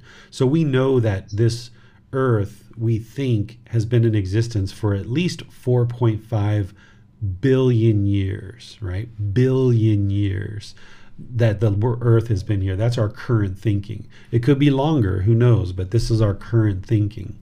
So our life of 80 to 100 years, I mean, it's a blink of an eye compared to 4.5 billion years. So this being of God has existed before this earth. So this being's lifespan is significant, but they're not permanent and they are subject to the cycle of rebirth. This being will at some point no longer exist, just like all of us. Thank you, sir. Mm-hmm. It appears we have no other questions at this time, sir. Okay, so now let's talk about a situation where you may be not interested in a relationship with God, which is completely fine, because my goal in this conversation and in this chapter of the book is not to convince you that God exists. Just like the Buddha, I'm not interested in proving or disproving God's existence. I'm interested in helping you get to enlightenment. And if you're interested in maintaining a relationship with God, I'll help you do that and understand how to do that. But if you're not interested in having a relationship with God, I'll help you do that too, and help you understand what you need to do in order to get to enlightenment without a relationship with God. So I'm not here to either prove or disprove God's existence, but instead to help you get to enlightenment through either way, either having a relationship or not having a relationship. If you have no interest in God whatsoever, then there's one thing that you at least need to do in order to get to enlightenment. And what that is you need to eliminate any kind of anger, hatred, or ill will that you might have towards God. If you've been taught that God does horrible things and you've developed any kind of anger, hatred, or ill will towards God, you need to at least practice loving kindness for all beings. Gautama Buddha taught loving kindness for all beings because that's the antidote to anger, hatred, ill will. If you even have a smidget of anger, hatred, or ill will towards any being whatsoever, then the mind isn't going to be enlightened. So this being of God, if you're going to say that this being doesn't exist, which is completely fine, you need to at least get to a point where you understand that you have no anger, hatred, or ill will towards this being. Because there are some people in the world that have really gotten harsh feelings towards this being of God. If you've grown up in a community where maybe you've been sexually abused or verbally abused or physically abused by people that are supposed to be godly people, and you're associating those actions of those people to God, and God has done this to you, then you may have anger, hatred, and ill will towards God. But you need to understand that whatever you experienced in that situation was the actions of those people, not of God, because God has this unconditional love. He's not going to force these people to do harmful things to other people. Those were the actions of those people. There's been people in classes that I've taught before that just hearing the word God, they got angry, they got really frustrated, or some people have even gotten nauseous in classes that I've taught where I've just mentioned the word God. So if these kind of things are happening for you where you're not able to have a calm and peaceful conversation, it's be like, yeah, God exists, or no, God doesn't exist, and just be comfortable in your own decisions about that.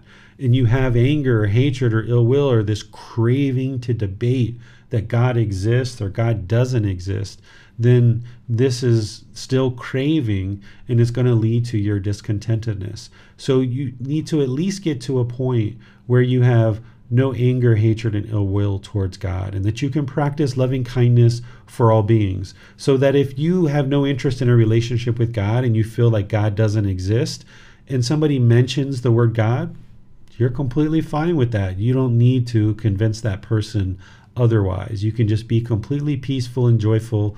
If they would like to talk about God, up to them. If you are not interested in a relationship with God, but you think that he does exist, but yet you're harboring anger and hatred and ill will, you're not going to be able to experience enlightenment, because any kind of anger, hatred, ill will that you harbor for any being whatsoever, it's not going to be just that being that you have this anger, hatred, and ill will towards. It's going to be other beings as well. So if you harbor anger, hatred, and ill will for your dad, for example, that's going to also boil over into your personal and professional relationships and other places of your life. Or if you harbor ill will or anger towards your mom or a friend or a family member or somebody who's done something harmful in the past, that anger, hatred, and ill will is going to boil up, and it's going to affect other relationships that you have. You can't harbor any kind of anger, hatred, ill will towards any beings whatsoever. So this being of God, who is a being, you would need to at least get to a point where you just have a general interest in seeing this being be well. If you have the thought that this being exists, may they be well. And if you have the feeling that they don't exist, okay, they don't exist. But if you ever find out that they do exist, okay, well, I wish them well. You have no kind of ill will or animosity or bitterness towards this being. So this is everything that I had to share with you guys today on this topic. I'll just open up to any questions about today's topic that you would like to talk about. And then if there's questions outside of today's topic that you would like to bring up, you're welcome to bring up those as well. You can put those into Facebook, YouTube, or Zoom, or you can raise your hand in Zoom and ask any questions that you like, and the moderators will help you with that. Yes, sir. There were a few questions that were closely but not directly related to today's topic that could be asked at this time. On YouTube, Pepiko asks, can we say that the Buddha has transcended the conceptual realm, maybe going beyond space and time? A Buddha who is alive, they haven't gone beyond space and time. They're still in existence. They're still in the human form, and they're going to be focusing on sharing their teachings to help countless people get to enlightenment. And they're going to be focused on preserving their teachings so that after their death, that more beings can get to enlightenment. Once they die, the Buddha didn't declare what's next.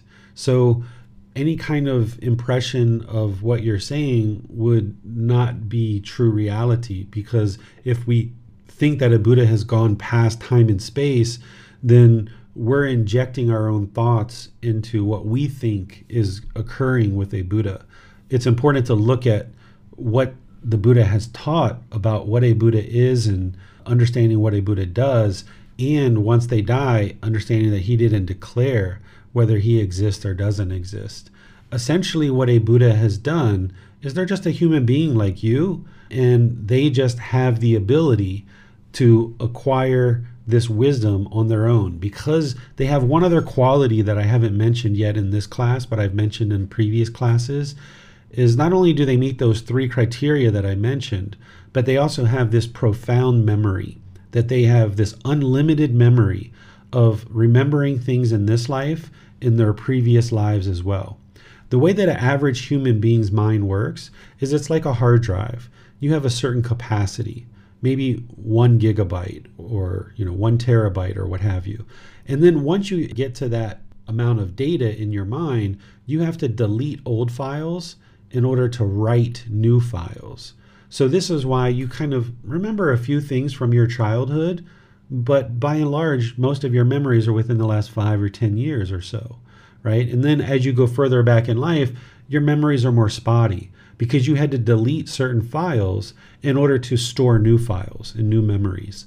A Buddha actually doesn't have this capacity limit. They have an unlimited capacity to be able to remember things in their current life and in their previous lives. And because of that, they accumulate wisdom over all their previous lives and their current life that amounts to them being able to independently observe these natural laws of existence, and then to be able to explain them in such a way that people can understand them during their lifetime. So they're accumulating wisdom over countless lives, and in their last life, they've accumulated enough wisdom that they can get to enlightenment on their own without the guidance of anybody else. And because of that cultivated wisdom, their wisdom is so deep and so profound, they can share it with countless people during their lifetime. And then they also can remember countless details about their students' lives. And this is one of the things that helps them to be a very effective teacher, is that they understand the craving, desire, attachments of all their students. They understand their lives and their work life and their personal life. They can just have an unlimited number of students essentially and remember all these details to be able to give them targeted teachings when they're having challenges in their life. So this is the quality of a Buddha's mind that's allowing them to get to enlightenment in their last life without any kind of help or guidance from anyone else. And then when they share those teachings, you can get to enlightenment and you'll experience the same liberation in terms of your mind will be peaceful, calm, serene, and content with joy, but you'll still be in this human form. There's nothing really mystical or magical about a Buddha. This term Buddha is just describing this human being who discovered the teachings by themselves because they have this profound memory, that they are able to get to enlightenment without the help of any teachers or guides. They dedicate the rest of their life to sharing those teachings and helping countless people get to enlightenment. And then they preserve their teachings in such a way that countless more people can get to enlightenment after their life. So there's nothing mystical or magical about them. They're just a human being. They tell jokes, they burp, they fart, they blow their nose, they pick their nose, right? They do all these things that other human beings do. It's just that they have this profound memory that's accumulated wisdom to the point where now that they've solved this problem of the discontent mind, they have such compassion and loving kindness for the world that they dedicate the rest of their life to sharing those teachings to help countless people in the world. Because a Buddha knows that they have discovered these teachings and they know that they're a Buddha. And if they just die with their teachings and not share them, then the world and humanity is just going to continue to suffer. So a Buddha has such loving kindness and such compassion for the world and all the beings in the world that they're willing to dedicate the rest of their life and countless hours of time to help as many people as possible to get to enlightenment during their life. And then those beings who get to enlightenment during their life, they are still around once a Buddha dies. And now those beings are going to help more beings get to enlightenment. So there's nothing mystical and magical about a Buddha. They just have this certain quality of mind based on their Kamma, based on this cause and effect, that their quality of mind can do this. And a Buddha is very rare. The last Buddha that the world is currently aware of existed 2,500 years ago. And that Buddha described these teachings very clearly for us. And then they were preserved in the minds and in the hearts, even though there's no way to store anything in the heart. I just say it that way because people had such compassion and such affection and such gratitude and appreciation for the Buddha that they had his teachings in their mind. But I also think of it as they probably had them in their heart as well, with this deep compassion and that the Buddha exhibited. They also had that same loving kindness and compassion for him. And now that he's died, there's nothing that he can do to help us. He lived his lives, he acquired and attained enlightenment in that last life, and he died. And he's nobody that you can pray to and come to help you. But instead, he did his work. He did a lot of work to be able to now have these teachings like we do today, that all of us can learn and practice these teachings and experience that same liberation of mind. It took an enormous amount of dedication and diligence for him to do what he did in that last life and all of his previous lives as well.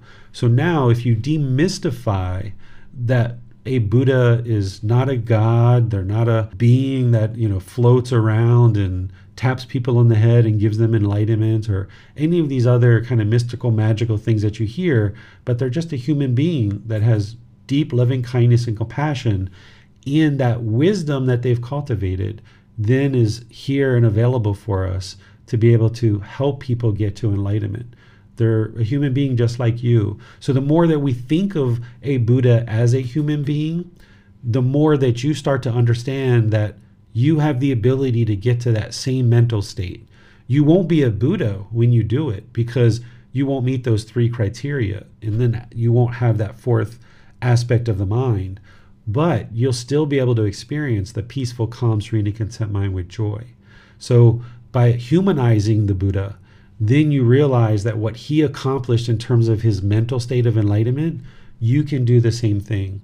So if we get away from any kind of mystical or magical thoughts of what a Buddha is or what a Buddha isn't, then you start to realize like, hey, I can do this too. And that's why I use this picture of the Buddha where he's a human being, because oftentimes statues and different artwork and stuff, they really elevate the Buddha to a point where sometimes people think he's this mystical, magical figure, and then it's almost like you can't get to enlightenment because he's so mystical and magical. But that's not what he taught. He taught that you can get to enlightenment just like him. So by seeing this imagery of him looking just like a human being, then you start to realize that he's a human and you can get to enlightenment just like him. Thank you, sir. Mm-hmm. On Zoom Talk, I had a question. Do we know if God created more than 5 realms of existence? There's only 5 realms of existence. I know this from direct experience of all these 5 realms, and that's the way that the Buddha knew these 5 realms as well. You'll see people that teach 6 realms or 8 realms. I've seen upwards of 32 realms sometimes that people teach, but this isn't what the Buddha taught. When you go back to his original source teachings, you can see that he only taught 5 realms, and depending on what your experiences have been in life, you may have experienced beings from these realms. So, of course, the human realm, you know that one really, really well because you're human. You probably know the animal realm really, really well because you see animals all the time. But if you've ever been in contact with heavenly beings, you may know of the heavenly realm. If you've ever had contact with afflicted spirits or ghosts, then you'll know about that realm. If you've ever been in contact with hell beings, beings from hell, then you will know that that realm exists. And there's no other realms that beings are interacting with you from. It's all of these 5 realms that the beings are available in contacting you in. If you haven't had contact with beings in all 5 of these realms, then you can just know with certainty that the Buddha taught these, I'm teaching these, other people teach these, and someday as your mind awakens more and more, you may end up having contact with beings in these other realms if you haven't already. Thank you, sir. Mm-hmm. Alaska had a question on Zoom. If they could ask a question about Jesus. Was Jesus an enlightened being or someone who was on the path as a once or a non-returner?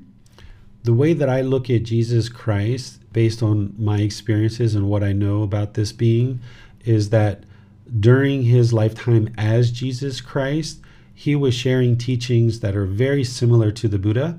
His mind wasn't fully awake. He wasn't a perfectly enlightened Buddha. He wasn't enlightened. So he still had some pollution in his mind. Therefore, his teachings weren't as clear and as concise and precise as a fully perfectly enlightened Buddha. And we know that his teachings weren't 100% captured based on what he actually taught, because he only taught for about 1 to 3 years before he was murdered. And then the people that wrote down his teachings, they had only studied with him for a brief period of time. So what we see in the Bible, I can share with 100% certainty, is not 100% of what Jesus knew and understood and what he taught. We know that because in 1 to 3 years, anybody who has learned with a professor or a teacher for 1 to 3 years, you wouldn't be able to write out a exact replication of what that person taught you in that 1 to 3 years. So the teachings that we see in the Bible are represented by other people who didn't really understand 100% of what Jesus was teaching himself. And we know that Jesus wasn't fully enlightened because we know that an enlightened being doesn't have anger. And we know through the recounting of some of the stories in the Bible that he did have anger, right? So even though the Bible isn't 100% accurate, we can see certain things across different books that are similar. So Mark and John and Paul and Peter and these different people who are describing Jesus' life, we can see some commonalities. And we can say, oh, well, if 3 or 4 or 5 different people are writing the same thing, then this must be true. So if Jesus is throwing people out of the temples and knocking tables over at temples and upset and angry at these people who are in the temples, and we know he had anger, so we know his mind wasn't fully enlightened. And we also know that at the end of his life he said, I will come again. And if somebody's coming again, that means they're being reborn. That means they're not fully enlightened. So as a person who is sharing teachings to help humanity, which is what he did. We're not saying that Jesus is less of a person. We're just saying that, wow, he helped a lot of people during his lifetime. What his objective and his goal was to convince people that there was only one God. The Buddha had already delivered the teachings to liberate the mind and teach people how to get to enlightenment. But during the Buddha's lifetime, he didn't really address this misunderstanding that there was all these different gods. There was many different gods. He was just focused on helping people get to liberation of mind. So during the lifetime of the Buddha, there was still belief in multiple gods. So 500 years later, approximately, Jesus comes about and performs all these miracles to convince people of who he is, and then lets them know, hey, there's only one God. And nowadays, if someone does have a belief or understanding of God, they believe in just one God. There's still people who believe in multiple gods, but by and large, if you're having any understanding of God, most people in the world today have an understanding of just one God. And this was as a result of the work that Jesus Christ did. So oftentimes what people do is they like to argue and fight and bicker over who's right and who's wrong. Buddha was right, Jesus was right. Let's fight over who's right and who's wrong. But if you look at these things as a continuation of events that are happening, and if you understand that humanity's mind needs to gradually evolve, that it's not possible to have just one teacher share all the wisdom that's needed for all of humanity, that humanity's minds need to gradually evolve, then you can look at Hindu teachings and see how they contributed something to our humanity's wisdom. You can look at the Buddhist teachings and see that he contributed a significant amount of wisdom. You can see Jesus's teachings provided a certain amount of wisdom. You can see Prophet Muhammad's teachings provided a certain amount of wisdom. And when you are experiencing enlightenment and you get to this enlightened mental state and you understand what it takes to get to enlightenment, you can see more and more of these commonalities between all these traditions. So Jesus was here to help us understand that there's only one God.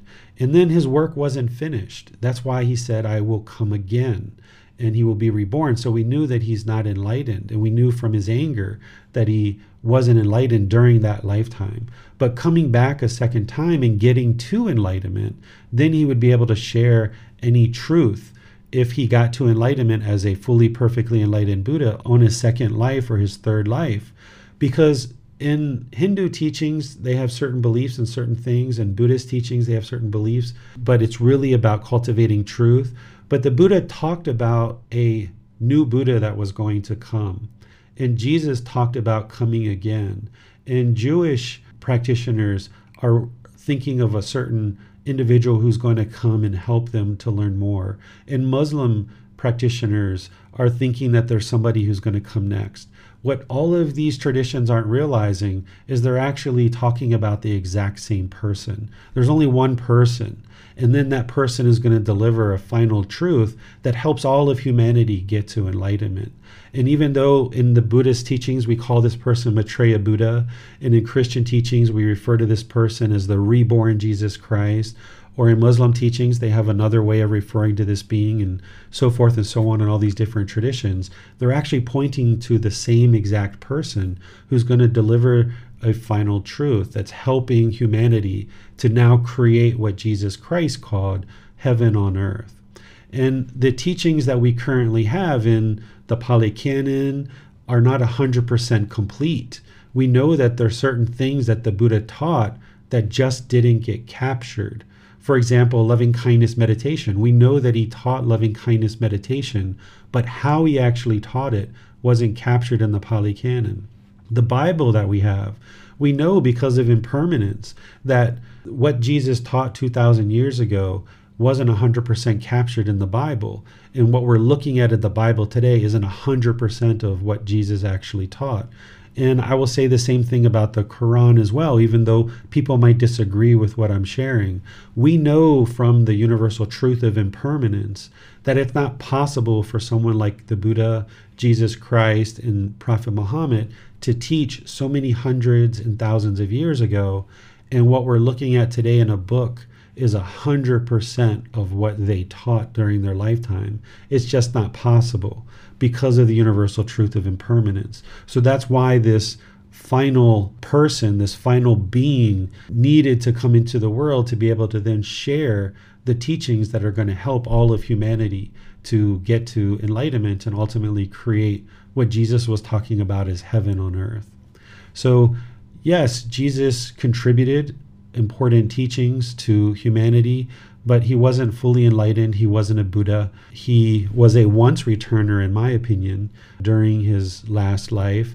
And then by him being reborn, then attaining enlightenment on his own, he would then be a fully, perfectly enlightened Buddha, and he would be an Arahant, and he would no longer be reborn after that. He's delivering his final truth to help all of humanity to understand what it takes to get to enlightenment. And as part of his teachings, he'll, of course, have teachings about God to help people understand God in a more detailed way. Because when he was here the first time, he didn't have full understanding of this being as well. Because if you think about the stories of Jesus Christ, during his lifetime, he said, you reap what you sow. right? Meaning the natural law of karma, that everything you experience is based on your choices and decisions. He said that in his teachings, you reap what you sow. But when he was being crucified, he called out to God and he said, "Why have you forsaken me?" As if God was the one who caused his death. But if you reap what you sow, then we understand that his death and crucifixion was based on his own choices and his own decisions. If you go around your neighborhood and you toss tables of people in the temples, in churches, if you start tossing people out of the temple very aggressively and stuff, do you think people are going to be kind and wanting you to be around? So when it was time for Pontius Pilate to decide who's going to be released from the jail, this murderer or Jesus, who do you want me to crucify? The people said, "Crucify Jesus. We want you to kill Jesus." That was the result of his decisions of going around and throwing people out of the temple, right? And aggressively interacting with people. And I'm not here to say Jesus was wrong or he did anything necessarily bad or that he's a bad person. I'm just saying that as being a once returner, still having pollution in the mind, not fully understanding these natural laws of existence, this is why we can see a teacher that teaches you reap what you sow, but then at the time of death, call out to God and think that God is actually causing his death.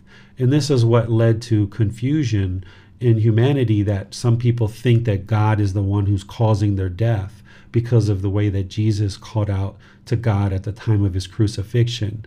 But Jesus returning and then clarifying this so that people know with 100% certainty that God doesn't cause the death of an individual, then there can be more clarity about what is really transpiring on this planet in these natural laws of existence, that God's not killing people and taking people and punishing us, but instead it's our own decisions. And the reason why we die is because we were born. That's the only reason why we die. God's not killing us or taking us away. It's because we were born that we end up experiencing death. So Jesus contributed a significant amount of teachings to the world, as did these other teachings. And when we can see the commonalities and we can talk about the commonalities and the similarities, and we don't feel like we need to argue, then we can all sit in one room and have great conversations with each other. Here at the temple in Thailand that I teach at, I have Christians and different people that come and learn with me. In my class yesterday, I had Christians and atheists and people who would consider themselves Buddhist. They were all in the same room. We were all talking about the teachings that lead to enlightenment. I've been to Egypt and taught Muslim practitioners, and I've taught Hindu practitioners and all different type of practitioners. So when we understand that all these teachers are contributing teachings to improve humanity, then we can all just sit and work on creating heaven on earth where we all live harmoniously together, rather than fighting over who's right and who's wrong, because all of these teachers were right about certain aspects of their teachings. Yes, thank you, sir. Mm-hmm. Also, I'm interested to thank those who are waiting on those questions for their patience. And then I see that Rick has his hand raised, so go to him, sir. Yes, thank you, Miranda. We have a few questions from Chris from Facebook. The first one I'll ask is, how often are Buddhas born in the world? So there's not any set frequency or time frame when a Buddha is going to be born. Gautama Buddha lived over 2,500 years ago. He died in 483 BC, what we would consider BC. Some people refer to that as BCE, which means before common era. And during his lifetime, he said that 2,500 years after his death, that there would be a new Buddha. And this is what he shared. And that time frame would be 2017 is when this new Buddha would arise in the world. But keep in mind that when a Buddha arises in the world, they're not going to go out on the news and say, okay, I'm a Buddha now. Everybody come bow down to me and learn from me because I'm a Buddha, right? Because that would be arrogance. That would be ego. A Buddha doesn't do that. And even if a Buddha did do that in 2017 and went on the news and declared that they were a Buddha, people wouldn't believe them. So anybody who arises in the world who's a Buddha, they're just going to start sharing their teachings and helping people get to enlightenment. In fact, it's better if people didn't know who a Buddha is, because one of the powers or one of the strengths or one of the qualities that a Buddha has is that nobody knows he's a Buddha. And then in this way, he can more effectively observe the mind of his students and then be able to help them get to enlightenment.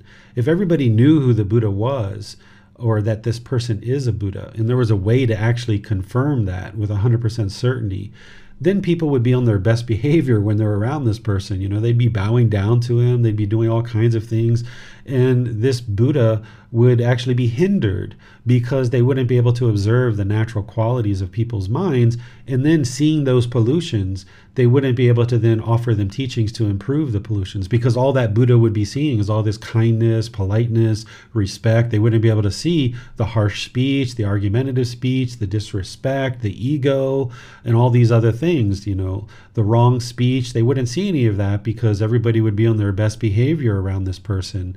So the frequency of when a Buddha appears isn't set and determined, but during Gautama Buddha's lifetime, he did say that there would be another Buddha 2,500 years after his death. And based on when he died, that would be 2017. But you shouldn't expect that that person is going to, you know, get on the news and declare that they're a Buddha. Instead, they're just going to go about their work very humbly, very peacefully, sharing their teachings, helping countless people get to enlightenment, and preserving their teachings so that after their death, countless more people can get to enlightenment. Thank you, sir. Chris has several questions about Maya or Mara, and I'm going to read all of them, and then I'll go back and read them individually. So the main question is, what is Mara or Maya? And then the sub-questions are, is there more than one? Do some cults or secret societies worship Mara? Is it written that Mara tried to tempt Gautama Buddha into complacency? And in what way is Mara visible in modern society? So let's go back to the top question is, what is Mara? So Mara is this being that is associated with the realm of hell. They're an unwholesome being. They are only interested in harmful things happening in the world, and they then influence that harmfulness. They can't control, they can't dictate what happens, but they can try to influence a person's mind to go towards something like drugs, or to go towards sexual misconduct, or to go towards killing. They can't force this being, a human being, to do those things, but they can try to influence it. So it's this being that's only interested in harmful things and unwholesome things happening in the world. Thank you, teacher. Is there more than one? There's only one being. That is Mara. In other traditions, we might refer to this being as the devil or Satan or Lucifer, but it's all the same being, just different language being used to refer to them. Okay, and that segues into the next question. Do some cults or secret societies worship Mara?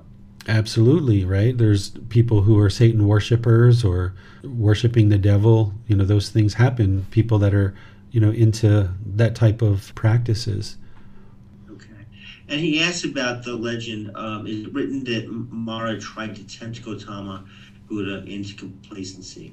Mara is trying to tempt every being that is unenlightened. And during Gautama Buddha's lifetime, when he was unenlightened, Mara was trying to tempt him because Mara has quite a bit of wisdom. Not as much wisdom as God, but has quite a bit of wisdom. And Mara knows a being who is going to become a Buddha. And a Buddha arising in the world is like the opposite thing of what Mara wants to occur, because Mara wants to incentivize all this unwholesomeness and all this calamity in the world. And if you look around the world, Mara's doing a really good job at it, right? Of influencing this kind of unwholesomeness in the world. So a Buddha arising in the world is like the worst thing that could happen for Mara, because a Buddha arising is going to share all these teachings to help improve humanity and bring wholesomeness to the world. So with Mara knowing who is about to become a Buddha, Mara is going to try to tempt that individual into not becoming a Buddha and not getting to enlightenment. So Mara is going to be trying to influence all beings to do unwholesomeness, particularly a Buddha, because Mara is not going to be interested in seeing a Buddha arise, because that's like the direct opposite of Mara is a Buddha. But Mara is a formless being that has, you know, all this power to influence unwholesomeness, but a Buddha is a human being who has the ability to share teachings to help people to cultivate wisdom to not do unwholesome things. And once somebody gets into the first jhana, their mind can no longer be influenced by Mara. But until the mind gets to the first jhana, it can still be influenced by Mara. But the Buddha talks about once you get to that first jhana, it's like blindfolding Mara, and Mara is unable to influence you at that point. But you have to be aware, because even though you've blindfolded Mara by getting into the first jhana and Mara is unable to influence you at that point, if you become complacent on your own, you can actually regress out of the jhanas, and now Mara can influence you again. So that's why getting to the first stage of enlightenment is so important, because once you get to the first stage of enlightenment, the mind won't regress. So if you get to the first jhana, you've blindfolded Mara, Mara can't influence you any longer, and now you progress through those jhanas and you get to the first stage of enlightenment. Now you're destined for enlightenment, and your mind won't regress from that point. And Mara is not influencing you either, because if your mind's not being influenced in the first jhana, Mara can't influence you in the first stage of enlightenment either. Thank you, Teacher David. And you've alluded to this, but his final question is, in what way is Mara visible in modern society? Yeah, so if you look around, you can see all the unwholesome activity. This is all coming from craving, anger, and ignorance, and it's human beings' decisions, but Mara is trying to influence that all the time. And the more polluted somebody's mind is, the more successful Mara can be. So that's why as you are eliminating pollutions of mind, getting into that first jhana, you've eliminated a certain amount of pollution. Mara can no longer influence you. So what we see transpiring in the world is because of human decisions, but Mara is surely trying to influence that. And Mara is going to try to cause as much calamity as possible, but it's not Mara that's causing it. It's human beings craving, anger, and ignorance that's causing it. Mara is just there trying to influence it to occur. Thank you, Teacher David. I have two more questions on Facebook, one from Chris, one from JM. Chris asks, does a Buddha arising in the world mean the Buddha is born then, or that he achieves enlightenment then? When a Buddha is born, they're not enlightened when they're born. They still go through all the same trials and tribulations that everyone else goes through growing up. And then at some point in their life, there's some major event that occurs that motivates them to now go discover the teachings. So this aspect of the mind that I described, where a person who's about to become a Buddha has this profound memory and they can remember things from this life and prior lives, their mind gets so highly discontent because of their profound memory and remembering all these things that it ultimately motivates them to go fix their mind. In the Buddha's lifetime, Gautama Buddha, he had those 4 observations, which is something we're going to be talking about next week. He had these 4 observations, which essentially like flip a switch in the mind, and a person who's about to become a Buddha, their mind becomes highly discontent. And now they go off on this journey to try to figure out how to solve their own mind. So this quality of the mind where they have this profound memory that led to this enormous amount of discontentedness during their life is actually what motivates them to go get to enlightenment. And then once they get to enlightenment, that same aspect of their mind that was once detrimental, that led to significant discontentedness, once their mind is cleared of the pollution, now it becomes an asset. That now when they're an actual Buddha, they've attained enlightenment, they can now use that profound memory based on sharing the wisdom of what they have acquired. They can now help countless people in the world. So there's kind of like this switch in their mind that almost the mind short circuits, and then they go off on this journey. And then once they've acquired what they need, they know that they've got the wisdom that led to enlightenment, because their mind is no longer highly discontent anymore the way it was in the past. Their mind's been cleared out of all the pollution.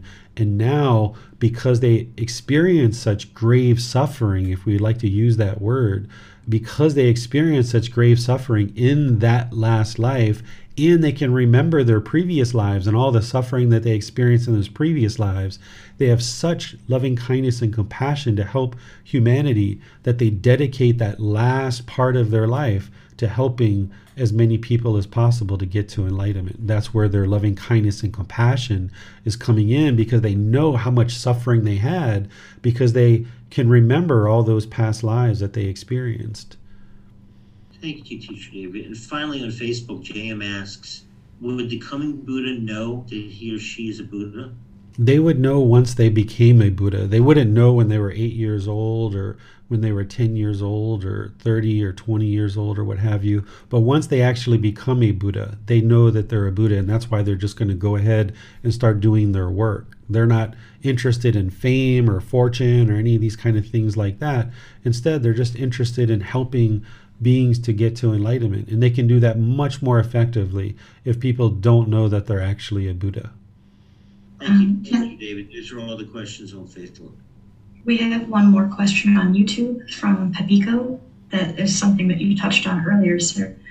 Why Mayahana Bodhisattvas are considered wrong in Theravada Buddhism, sir? I don't think about it as wrong. I think about it as a misunderstanding of the teachings. Based on what I know about the Bodhisattva vows and what they teach in the Mahayana tradition, is that they teach that the goal of this Buddhist path is to not get to enlightenment, so that you can experience rebirth and then help more people get to enlightenment. But this is just fraught with misunderstandings, because a person wouldn't be able to help others get to enlightenment until they get to enlightenment themselves.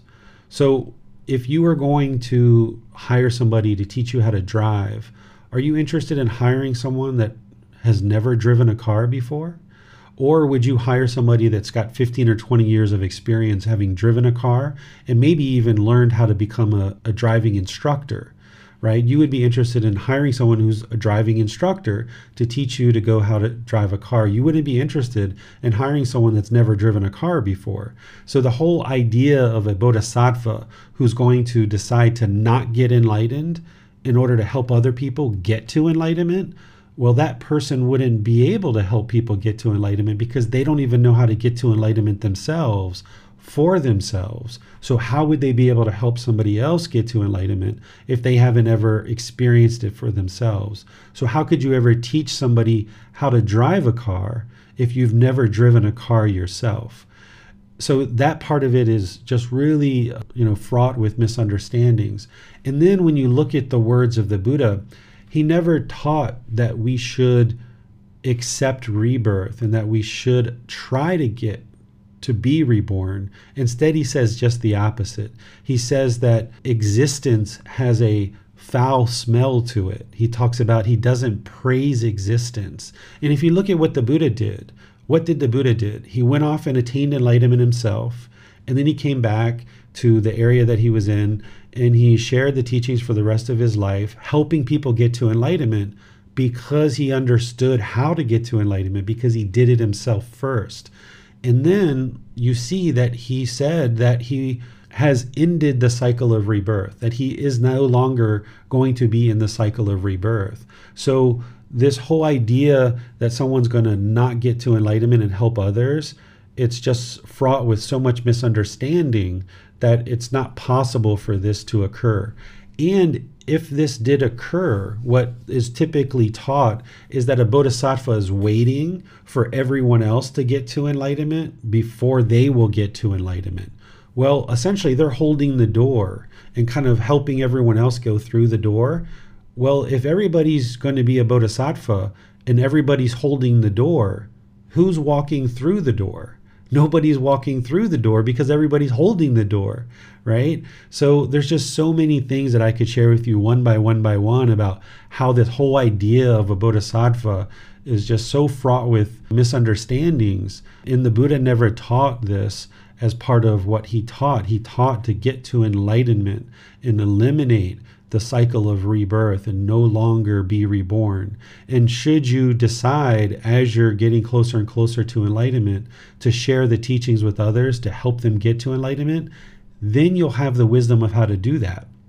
But if you never get to enlightenment yourself, you wouldn't be able to help anyone get to enlightenment. So I don't think about it as wrong or right. I just think of it as a misunderstanding that some traditions and some sects have. And this is typically coming from them not learning with the words of the Buddha. And this is why learning with the words of the Buddha are so important, so you can see what he taught and what he didn't teach. Because in an oral tradition, it's very easy for teachings to be changed. And over 2,500 years of lots of changes, this is where we end up with things like Mahayana tradition, Vajrayana tradition, Zen Buddhism, and these other so many different things that people are calling what they do Buddhism, but they're not using the words of the Buddha as a basis of their teachings. So if we're going to call something Buddhism, then we should use the words of the Buddha to see what did he teach. And then when you start learning what he taught, then you don't believe it, you independently verify it. And then when you see your discontentedness gradually diminishing in the mind, and the mind moving closer and closer to this peaceful, calm, serene, and content mind with joy, you'll know that you're learning the truth because the condition of your mind is gradually improving. Thank you, sir. Pico has a follow-up question. If one attains Nibbana but holds off peri-Nibbana, or death of the body, isn't that what a bodhisattva is doing? A bodhisattva is a concept, is something that people created, in my view, to be able to be complacent. Because if I'm going to say, I'm not going to get to enlightenment, I'm just going to help other people do it. This is being complacent. You're not willing to do the work yourself, but you're going to help other people do this work. So the whole concept of a bodhisattva, it's not a real thing. It's just what people are believing. You can't postpone your parinibbana. What parinibbana, or final enlightenment, is, this is if somebody has attained enlightenment and then they die after, like the Buddha, he attained enlightenment at the age of 35 and then he died at the age of 80. When he was 35, he attained enlightenment. When the physical body died at 80, he attained final enlightenment, or parinibbana. So you can't postpone your death because you're impermanent. You can eat good food and exercise and get maybe more time, depending on what other decisions that you make in your life. Besides exercising and food, there's a lot of other decisions that go into whether you die or not. You can extend your life by making a lot of wise decisions, but you can't delay your death in order to help other people get to enlightenment. What I would encourage you to do is focus on learning, reflecting, and practicing the teachings so that you get to enlightenment. And then, if at some point you decide that you would like to share the teachings and help others, you'll have the wisdom of how to do that. You'll be so effective at helping people to get to enlightenment once you know how to do it. But if you don't know how to get to enlightenment, who could you ever help get to enlightenment? So this whole concept of a bodhisattva, it's not a real thing. I know people have vows and they really believe in this kind of stuff, but there's nowhere in the Buddhist teachings where he talks about delaying your rebirth or accepting rebirth or teaching other people how to get to enlightenment when you haven't attained enlightenment yourself. He talks about how difficult it would be for you to ever help somebody to attain enlightenment if you still weren't enlightened. If you still have craving, anger, and ignorance in your mind, you would find it extremely difficult to ever help other people get to enlightenment. And the Buddha talks about this in his teachings. Thank you, sir. It appears we have no more questions at this time. All right.